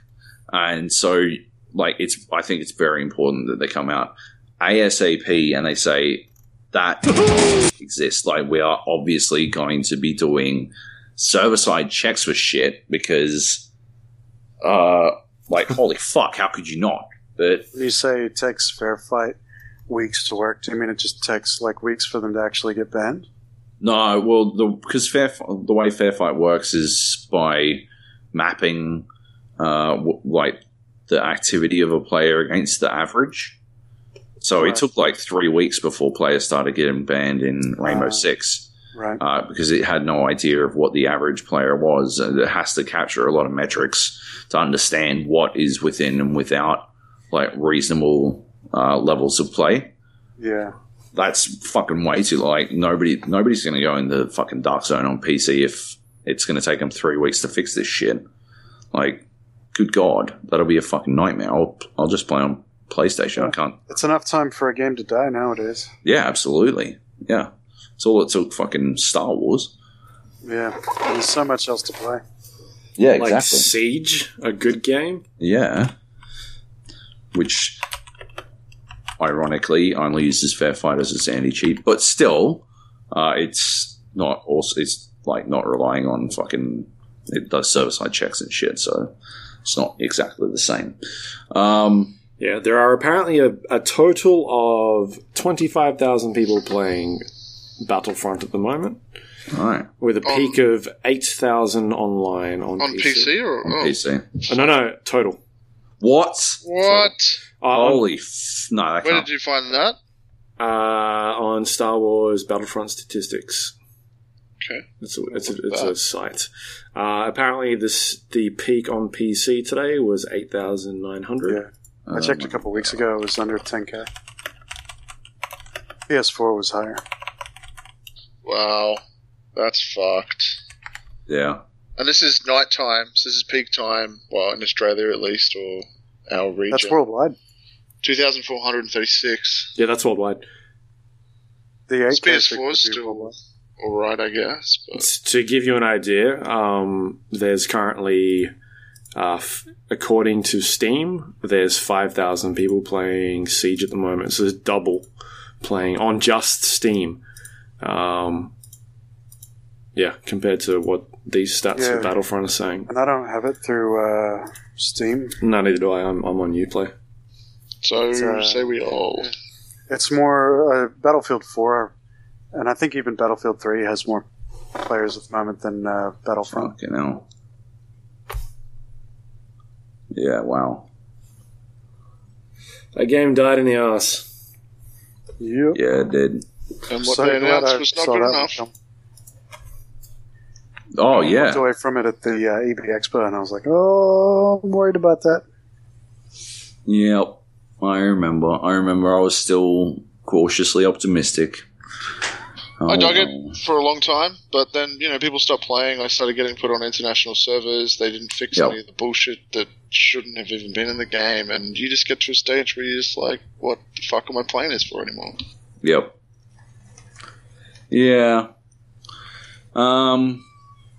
Yeah. Oh, shall we do some news? I guess so. There's not much. We're nearly done. Joab did news this week. Do you want to take it off? Sure. Yeah. GOG launches an early access style scheme. So GOG is finally doing their own early access style thing. And I closed the fucking window that had the fucking details. So let's jump across to the Battlefront Season Pass is not going to convince people to stay with the game.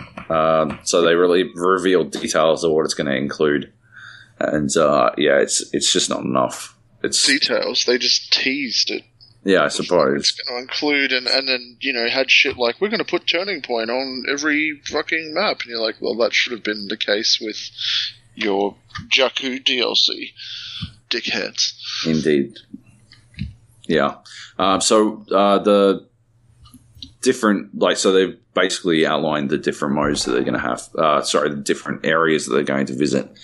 Do you remember them, mate? Yes, I do. My Outer Rim internet is fucking going awful. Outer Rim is the first one, yes, where you will get to visit Jabba's palace, which doesn't at all imply that it's going to be only smaller modes and inside. And the factories of Sullust, one can only hope that those factories are giant or you're fighting around them, because that also sounds like it might potentially exclude the larger modes. And being a DICE game and a PC guy, that's all I want to play, and I'm sure I'm not alone on that. The next one was Bespin. Yes. Cloud City specifically, given that Bespin is a gas giant. Yep. So I guess that also sounds like interior environments. One can only hope that there are large sections of Cloud City. How good would Bespin have been if you could jump on a flying vehicle with other players? If you could have transport vehicles that would take you from cloud platform to platform and shit, but that's just not possible in this game, which is a shame. Hope they do something like that. They tend to add new modes, and one has to wonder whether they've held stuff back, which probably was a risk with hindsight. I'm of the opinion that usually the last round of DLC in a DICE game is the best, probably because the game has been patched and fixed to a point where it's incredibly stable, whatever that game might be. And yeah, they kind of take feedback. They've given enough time to take feedback from the community, especially during the earlier rounds of DLC, to be able to integrate it into content and shit that people actually want to see, as opposed to them going, and here's what you want. Yeah. The next lot of DLC is called Death Star. Yeah. One has to wonder whether it's Death Star 1 or the Death Star 2, but if you want me to put my predictive hat on, considering Rogue One is coming out probably a couple of months after that, and given what that's revolving around, I'd say Death Star 1. I wonder how you're going to have Walker Assault on a Death Star. Do you know what? I wrote a PC Power Play thing, and I'm like, how cool would it be to have like a 0G Walker Assault mode? That would be. It makes no fucking sense, but how cool would it be?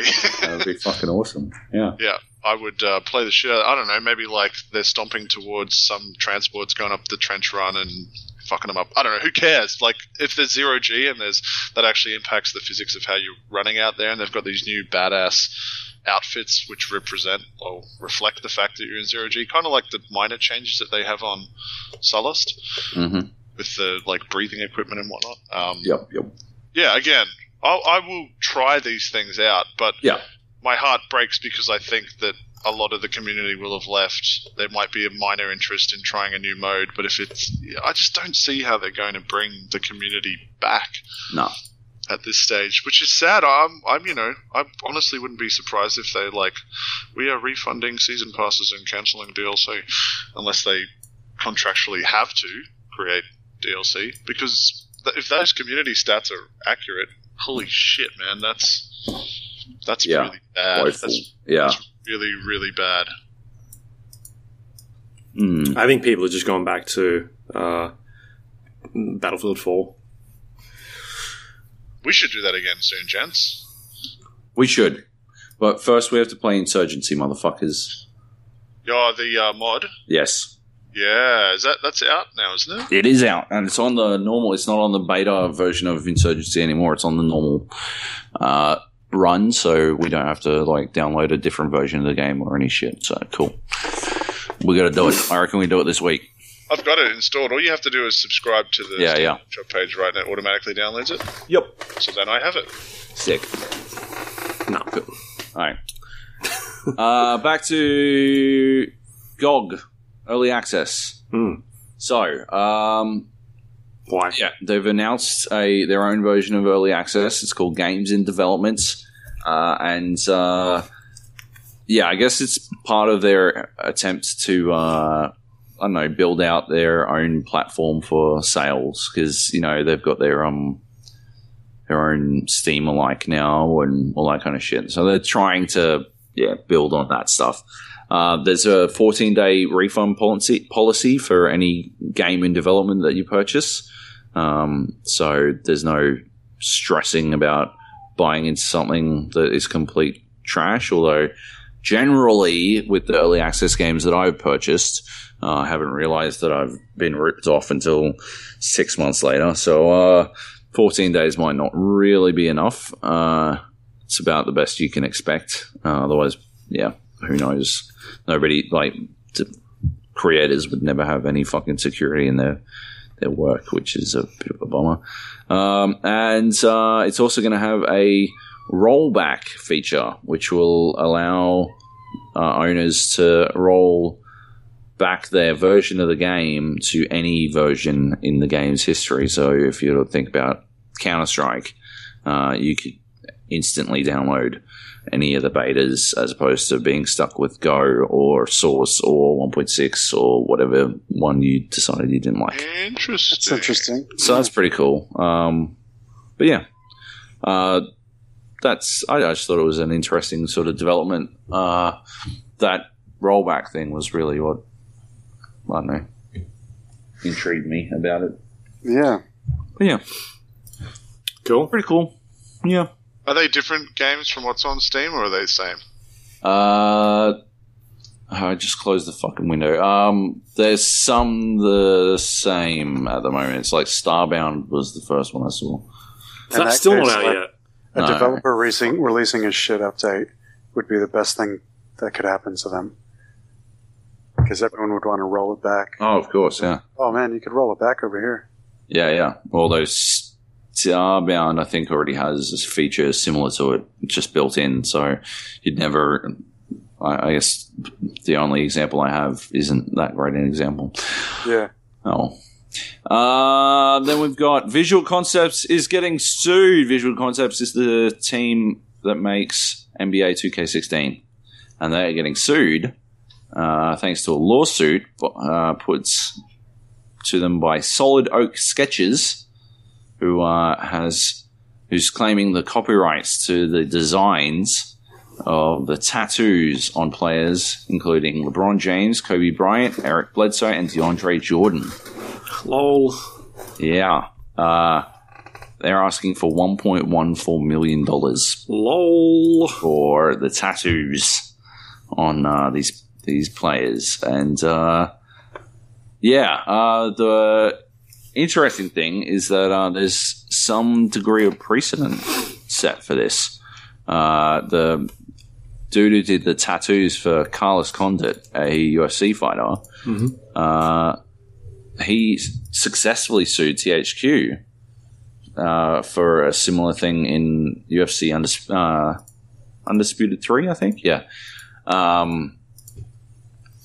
So he wanted $4.1 million. He only got $22,500 though. Yeah. So there's precedent. It's not fantastic for Solid Oak Sketches, though. So is the idea the player or athlete needs to sign a waiver that says they own the tattoo, otherwise the tattoo artist owns the art? Is that like the thinking behind this? I think what they do is they get the tattoo artist to sign a waiver first. Yeah. Not so the artist has to sign the waiver, I believe. Okay. Not so I don't know. It's odd. That I don't know. I guess it depends on who you feel owns the tattoo. Really, does the player or does the artist? Well, this is coming from the tattoo artist. No, obviously. Yeah. But, like, who owns a tattoo? The person who's been tattooed or the tattoo artist? Well, right? Like, I think the player. yeah? Tattoo artist, if they design it, it's the idea of like you buy a piece of art for your house and you can hang it in your house and you own that piece of art, but then you can't replicate it and go sell it. You know what I mean? Like you can't. Fuck them. Well, you can, but I imagine there'd be a copyright claim, right? Okay, but we're not talking about a piece of art in your house, are we? We're talking about part of your body. Yeah. If that player, because that player is now in the game, and you know, technically they'd have the rights to have that player in the game from the NBA. You know, it's not like, well, we can have that player, but their left shoulder is missing now. They just don't have to put the tattoo on there. Do broadcasts have to do something about this then? Probably. But I mean, like, if it doesn't get shut down, then I guess that there could be an argument there, right? Yeah. I don't know. What do you think, John? Tough one. I don't know. I think they're just a bunch of fucking whingers. Well, they want to make bank, clearly. Yeah, obviously. You can't sell it, but you can have it. Yeah, like I don't know. I obviously, yeah, I think it's a pretty interesting one. It's just, yeah, I don't know. We'll have to see how it comes out. Obviously, yeah, there's precedent for it going in the way of the tattoo artist, but I guess it'll depend on how they feel. I guess, well, ultimately next year we are not going to see ultra realistic tattoos on players in NBA 2K17, are we? Not that it's ever really added that much to the game. 2 out of 10. But yeah, that's true. Yeah, that's what I'm going to do. That's going to be my review. 2 out of 10. I know that's not his tattoo. It's not good enough. Not realistic at all. Not Physics, realistic. amazing. Tattoos, shit. This is far less realistic than last year. The graphics look way worse. Yeah, what happened to tattoos? Yep. Yeah. I don't know Anyway, why you wouldn't want free advertising. right? I guess they don't get that much advertising out of it, do they? Like, I'd never heard of them until... Well, I'd demand to be put in the credits. Now, yeah, that's one thing. Like, yeah, well, that could be part of the waiver agreement that they'd sign. But what happens if fucking LeBron comes out and he tells the artist, fuck you, and then he goes and gets a different tattoo tattooed over the top of it? I don't know. Then it's still in the game and it was still on him, and I guess it's still valid. Yeah, they fix it. Slash NBA has another reason to hate on LeBron, I guess. Yeah. Like, you know, as if they need to search for reasons. Bunch of haters. Yeah, I know. Yeah. You're one of them. Yeah, it's true. Yeah, I know. That's all I got. Really? Let's wrap it up. Yep. Nice. We should wrap it up. Dinner, so yeah, let's do wrap that. What? It's siege time, motherfucker. It's dinner time. Dinner time? Time to wake eat up some the fucking chef. noobs. It's time for an email. Oh. It is time for an email. The GAPodcast at gmail.com, where you can email us in. Joab, you got it open, do you? I do have it open, yes. Where's Bang? Whiz bang. Cameron writes in, Yes. Video Game Hall of Fame. Hey, Gap Crew, sometime last year, an American museum set up a World Video Game Hall of Fame naming Doom, Pong, Pac-Man, Super Mario Bros. And World of Warcraft as its first round of inductees on the basis of their sustained popularity and influence. They recently opened up nominations for a second round of inductees, which got me thinking about which other games might fit. I'd probably put the original Deus Ex in, as well as Legend of Zelda Ocarina of Time up there as well. Which games do you think would fit? Cameron, and he bets a cronut that I will say Quake 3. Well. Guess who gets a corona? Yeah, what's your address? I didn't agree to that. Yeah, I'd agree with that. Deus Ex certainly deserves a spot. Just all-time games. Yeah, I think so. I personally think so. Half-Life 2. Yeah, probably. Oh, I don't know. I'd probably go Half-Life 1. Fuck off. Zen Both can of them. eat shit, man. If we look at the ones that made it, right, I don't think it needs to... I think it's the series. Because Doom, Pong, Pac-Man, Super Mario Bros. Yeah, okay. Yeah. Might throw it. And World of Warcraft is separate to Warcraft, so I don't know. I think Half-Life did more for storytelling and shooters than what Half-Life 2 did. Like, I guess Half-Life 2 introduced physics in quite a big way, but Half-Life 2, I think I'd credit Half-Life 1 with the mod revolution. Yep. yeah, like without Half-Life, you don't have a Day of Defeat, you don't have Team Fortress, Counter-Strike. So glad. You do have Dod. Team Fortress. You definitely have already. Oh, Team Fortress is Quake, was it? Yes. Yeah, sorry. You might not have Battlefield, to be fair, because the original Team Fortress 2 was very much what Battlefield became. So they announced exactly what they were going for and then shit-canned it. Right. And then Battlefield 1942 came out with a lot of those features. Yeah. Like, Half-Life introduced the whole, like, cold opening where it was, here's you riding on a fucking train for 10 minutes and Fuck nothing the really train. happened. Yeah, that is a good moment. Bring that up. Good point.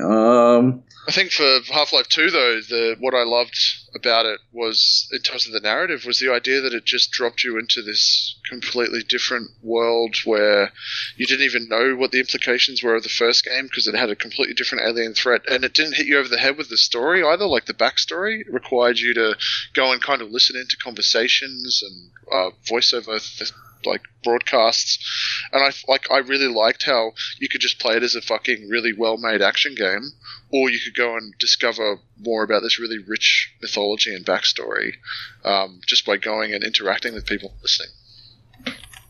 Yeah, that's fair. I think Zelda definitely deserves a nod. Do you think Zelda, I would pick Mario 64 over Zelda. Really? Yeah, that kind of was the first 3D platforming game. Yeah, but what about, like, Zelda's place in history prior to that, though? Prior to the 64? I wasn't a Zelda person growing up, so... Neither was I, so I'm being pretty... Jung, what do you reckon? Game Boy Zelda was... So you're asking Jung about fucking Zelda? Well, you know. Well, Ocarina of Time's the best game ever made, so... Oh, my God. Okay. You know what? It's not allowed in anymore. We're kicking it out, okay? Best game ever made. Obviously, Deus Ex is the best game ever made. Grand Theft Auto 3. Tetris? Or, like, obviously Vice City is better than Grand Theft Auto 3, but I believe, you know... Oh, Tetris, of course. Yeah, Tetris. That's a no-brainer. I mean, it's fucking 90% of the puzzles in fucking the shitness. What about... You love the shitness. would you guys... I think Street Fighter or Mortal Kombat, one of those, would be up there. Fighting game, you reckon? Maybe Street Fighter. Killer Instinct. No, not Killer Instinct. Masters of Terrace Kasai. Clay Fighters. Now you're talking. Tennis for 2. Tennis for 2. Pong. Oh, Pong, yeah. E.T., the video game. They've already got Pong. So, yeah, what do we agree on? Nothing. Pretty much just yelled a Ocarina of bunch. Time. I can go with Ocarina, yeah. For sure. As long as Deus Ex gets to go in at the same time. Deus Ex was, my God, what an incredible game. What a brilliant game. Like, you've got to understand that was the first RPG I've ever encountered. Yeah. So for me, as a shooter fan, like Wolf 3D, didn't even get to play Doom because our computer was too shit and our parents were religious nuts. Yeah. But Wolf 3D and then, whatever other shooters were happening at the time, played Deus Ex and got up to, like, one of the first instances where you had to make a decision and, like, it affected the rest of the game. Yep. I'm like, no? What?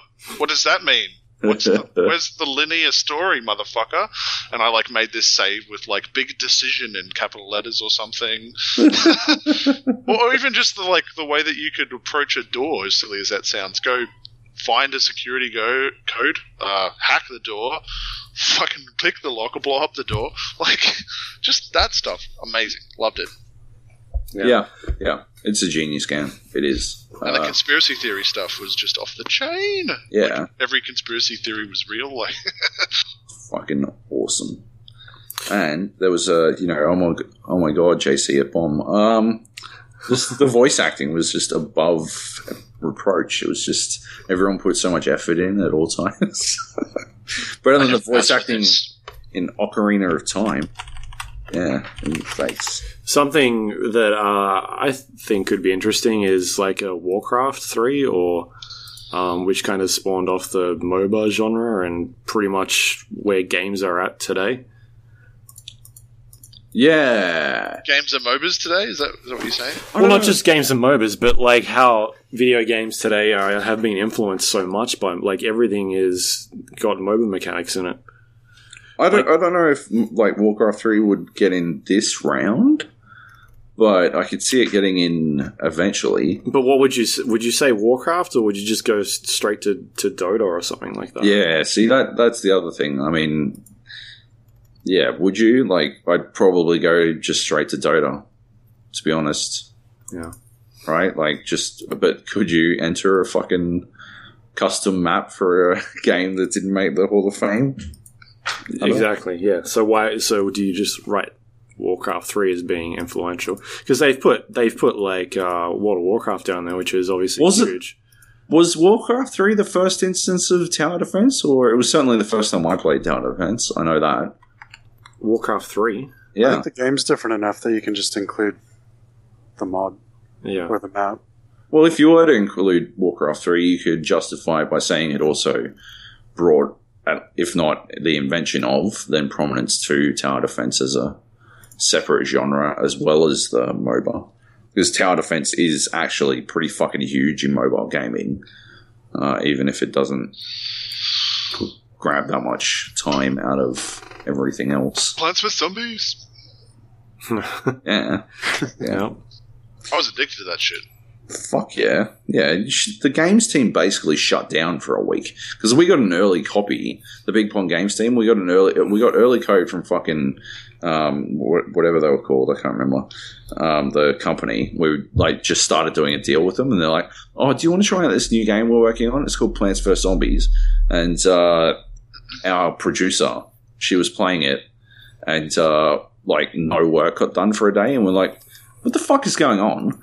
And she's like, "You got to play this game." And then, like, I've started playing it, and my boss has started playing it, and then the entire team was playing it, and no work got done for an entire week until I think, Kim finished it, and we're like, me and my boss were like, "Oh, for fuck's sake!" She beat us, and so we stopped. She had a head start, though, didn't she? She did, but it didn't matter. Hacks. It didn't matter. That game was so good. The second one was Shithouse. I don't know about Shithouse. They've completely changed it since launch. Yeah, Shithouse. It's really interesting. It's fucking challenging. Because you got to buy your coins. That's why it's challenging. Now I remember the second one. Fuck it. Yeah. No, they completely ruined it with monetization and shit. Grumpy fucking about it. Dota's fault. All right. Another email? Ryan writes in, "Hi guys. Firstly, I'd like to say that I've enjoyed the changes you've made to the podcast in the last few months. Especially the addition of Nathan as a regular guest." Oh, not recently, but fucking good job writing in an email under a pseudonym, Nathan. What is my pseudonym? Ryan. Yeah, it's pretty fucking discreet, isn't it? The audio from last week's podcast was fine, so hopefully guys like Nathan and Junglist can join in more often. Oh, spoilers. Did you literally write this during the podcast? Jung was next to me, and he's like, "Oh, throw me in there too." Secondly, since Joab has stated that he loves questions, here are two. Oh, no, I only do one. The last 18 months has seen a large number of online multiplayer-only games come out. What would you guys suggest are the differences between the games that were able to maintain a player base and those that were not? Hey, have we talked about this on the podcast, or have I just talked about this in one of my rants where I sort of talked through? We just did talk about it a little bit. My specific, Battlefront. Yeah. Well, my specific overarching theory is that it is communication. The communication tactics by the or not tactics, the communication abilities of the publishers, because I think the only reason Rainbow Six managed to overcome its complete lack of marketing for a month before launch was because they had clearly outlined their intentions, involving monetization and a regular scheduling of updates, and they've been very consistent with maintaining that communication with the community, which I think is 100% the cause for the game's continued growth, because it started out shaky as fuck. Yeah, transparency. You're absolutely right, man. I think you can. We're willing to give even the PC community, which is supposedly quite cutthroat, cutthroat. You can give a lot of faith if it's been earned before, if it's been paid off before, and if you're really transparent about. And I like how UB does stuff, especially with its betas. It's like, okay, guys, we've collated what you guys complained about or noticed as issues. Here's the big ones. Here's the ones we've fixed. Here's the ones we're working on. Expect this in the next patch. This is a priority. This is medium. Rah, rah, rah, rah, rah. I think that's great. I think it's kind of stupid. I don't know how they use it, but it's also great that you can, from Assassin's Creed to Rainbow Six Siege, you can rate shit with stars. Yeah. Just to go this was garbage. So I imagine if you've got an entire server saying 1 star, assuming everyone votes, then they're probably going to take a closer look at that and see maybe what went wrong. I like that, and I like them being open about shit going wrong with their games instead of putting a spin on it. You know, the usual response of a few of our players have complained about, and you're like, fuck off. You know, we know it's widespread. Yeah. Yeah, I 100% agree. I think that sort of approach is transforming how people, also how people engage with Ubisoft as a company, because Ubisoft didn't have a very good run last year or the year before, they were in the fucking doghouse, but they have turned around. People are excited for the Division, and people actually enjoyed Assassin's Creed, and fucking Rainbow Six is popular and shit. They've switched that shit up. They've done well. Well, it wasn't so long ago that they were kind of poo-pooing the PC community, weren't they? So the CEO had to come out and say, we've got a renewed commitment to PC and hold us to that, and we'll show you that we do. And I think they did in a lot of ways. But they were also guilty of a lack of transparency, and that change has done wonders for them. What do you guys think, John? Yeah, but adding on to that, but also they've got their Uplay thing and people to shit on it, but in all fairness, all their games you can still buy on Steam. The two platforms do communicate with each other. You can import your friends list across, that sort of stuff. So, they haven't gone the whole route of just blocking out and everything you got to do on Uplay, and they're still open, it seems like. Whereas you'd get something like Origin, and I don't like that system at all because it's so closed. I've got Steam, and that's what I like to use. Yeah, definitely. Yeah. John? You can import your friends? Whoa. I'm pretty sure you can. Yeah, HUTS has been pretty transparent. Dustin Bratter in particular has been really great with the community. Yep. And I think that's gone a long way towards helping the community sort of alleviate those slow woes. Yeah. Yeah, they've stayed with the game through some bullshit, and a lot of people are sort of feeling the same way in that it's I love the design of the game despite the experience of the game. But there's a lot of other stuff. That's a great example of the transparency stuff, but there's a lot of other stuff that plays into it as well. I think features can really help, communication features voice stuff, and with what was it, Titanfall? I know the lack of being able to just actually be in a map and just test out your parkour was a big hindrance. Really prevented people from getting to know the map and being able to play at a competitive level. Yep. And then I think with sort of independent games, it's best if they just avoid it. I've seen so many independent games that come out, and if they require the same kind of multiplayer and people being online at the same time as a deathmatch shooter, they're really fighting an uphill battle at the moment. Yeah. So it can help a lot if you've got some kind of system where it's like simultaneous turn-based or something like that, something like Frozen Cortex or something like that. In that game, like, it doesn't matter what the populations are, you can still get a game. Yeah, that's true. Yeah. We've got another question. He's got a second question. When reviewing a game, do you approach the game differently based on the media that you're reviewing for, magazine, online, or video? Nate? Run that one past me again. I got lost. When you are reviewing a game, do you approach the game differently based on the media that you're reviewing it for, magazine, online, or video? No. Where it might change is if you're reviewing for, say, a mainstream audience versus a specialist audience. So, like, if I was reviewing, I guess, it's going to sound bad given what we were talking about earlier today, Joby, but Rainbow Six Siege for a mainstream audience, I probably would be a little bit harsher on it because it's not really for a mainstream audience. It's more of a hardcore game. Versus... You're a scrub lord. Have I mentioned how you're a scrub lord? Oh, my God. But, I see that our role is to serve the readership, right? Yeah. Not to give them what they want from a score. Like, this game's like an EA game, so thus it must be shit. Give it 2 out of 10. Fuck that shit. But, to be able to say, if my audience is... I'm writing for K-Zone now, so, me saying... No C-bombs. Well, no C-bombs anymore, unfortunately. I'll get my fill on the GA podcast. But, saying that a game is childish and simplistic is probably fucking redundant.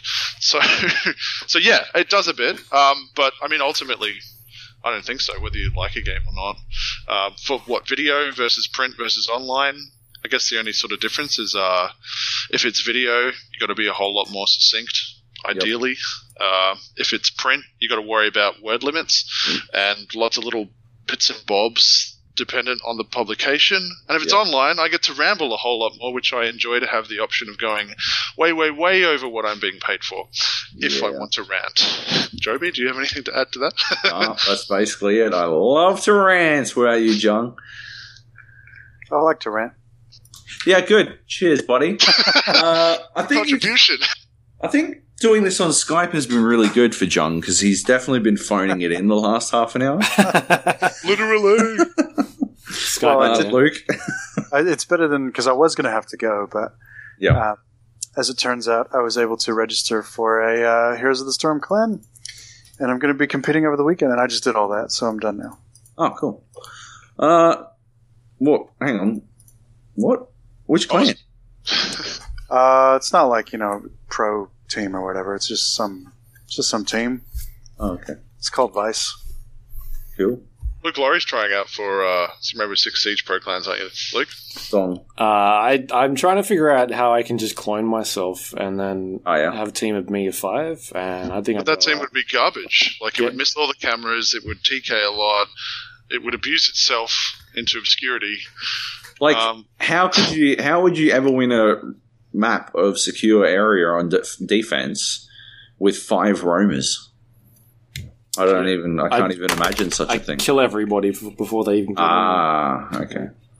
But you're all roaming out. We just go, our team, my team of clones would just go into the secure area room. Your team of clones. All right, yeah. Sure. My team of clones would fucking own your team of clones. Is this how we want to do it, Job? No, I'm pretty sure. Both of yours at the same time. I'm pretty sure Siege tracks stats. We can bring these up. Oh, really? Really? Yeah. Do you know what statistics said about Japan versus South Africa in Rugby World Cup? I don't care. Luke? Nobody watches that shit. Well, real people do. And 40-1 odds. And Japan won. And I am like Japan. Or Ronda Rousey versus what's-her-face? Holly Holmes? Holly Holm, yeah. Yep. I don't know what that was paying, but it definitely wasn't stacked in Holly's favour. That. But anyways, yes, you can keep your statistics, basically, Luke. I know that you love numbers, Rain Man, but... I will. I'm looking at them right now. I know you are. You see the world in Matrix view. 0-0-0-1-1-1-1, tall blonde. Oh, my bad. Sorry. Joab is beating me in... Face. Matches lost You're looking at ranked. You're looking at ranked, aren't you? That doesn't count. Casual. Oh, whatever. Casual. Where do we find this information, Luke? And you've revived more people. That makes more sense because I'm not in the fucking room with everyone else. I'm out killing everyone. Other than that, I'm beating you in everything else, it looks like. Anyway, thank you, Cameron and Ryan. And if the fucking page ever loads, I don't know what's going on with my internet, hey? But it's going like garbage. Like, I've been waiting for the last 5 minutes for it to load the fucking stats page. Did you bust the cap? Maybe I did. No, I can't have. What does it throttle you to? No, it can't have been that because I was downloading Linux distros just before the podcast. I turned off my torrent program that I use for Linux distros, but yeah, like it's still going like shit. So I don't know. It's weird. Anyway, thanks for the emails. Thank you for the emails. Ryan, aka Nate. Yes, thank you, Nathan, for emailing us at thegapodcast@gmail.com. Great questions, though, if I don't say so myself. Yeah, great question. Because I did say so myself. You did, yeah. Also, our giveaway for a Plantronics Gaming Rig 500 headset. We're still doing that. We've got one more week left. Yep. What you need to do is email us in at thegapodcast@gmail.com and tell us in 25 words or less what your favorite game of 2015 was and why. Yep. Easy. Make sure you like our Twitter page as well and also include your Twitter handle. Yes. So we can verify that shit. And and the more creative the entry, the better. Yeah. So remember that. And try to focus on the why bit as opposed to the name of the game, because maybe do the name of the game in the subject and then you can spend all 25 words justifying why. Yeah. Okay? Pretty tricky. That's about it. Thank you, Jung. Thank you, Nate. No worries. Ryan and Cameron for writing in. I think that's about it. We're going to go play some Siege if my internet can fucking handle it. When I go to, like, I'm at speed test now and I've got a ping of 2. And I'm testing at fucking 50 megabits or whatever the fuck per second, 49. Who's your thing with? Luke provider? Internet. Internet? I'm with internet. With a Look at capital me. I. I'm using the internet. But that'll be good for you, Joby, if you got the You'll have the advantage. That's true. I've got a ping of 15. I don't know who the fuck you're with. There's nobody in my building. Oh, okay. Right? Yeah. Come on. It's me and some person who has too many dogs for some reason. And that's it. Too many cooks. No, I don't know what. Don't start that. Anyway, peace out, everybody.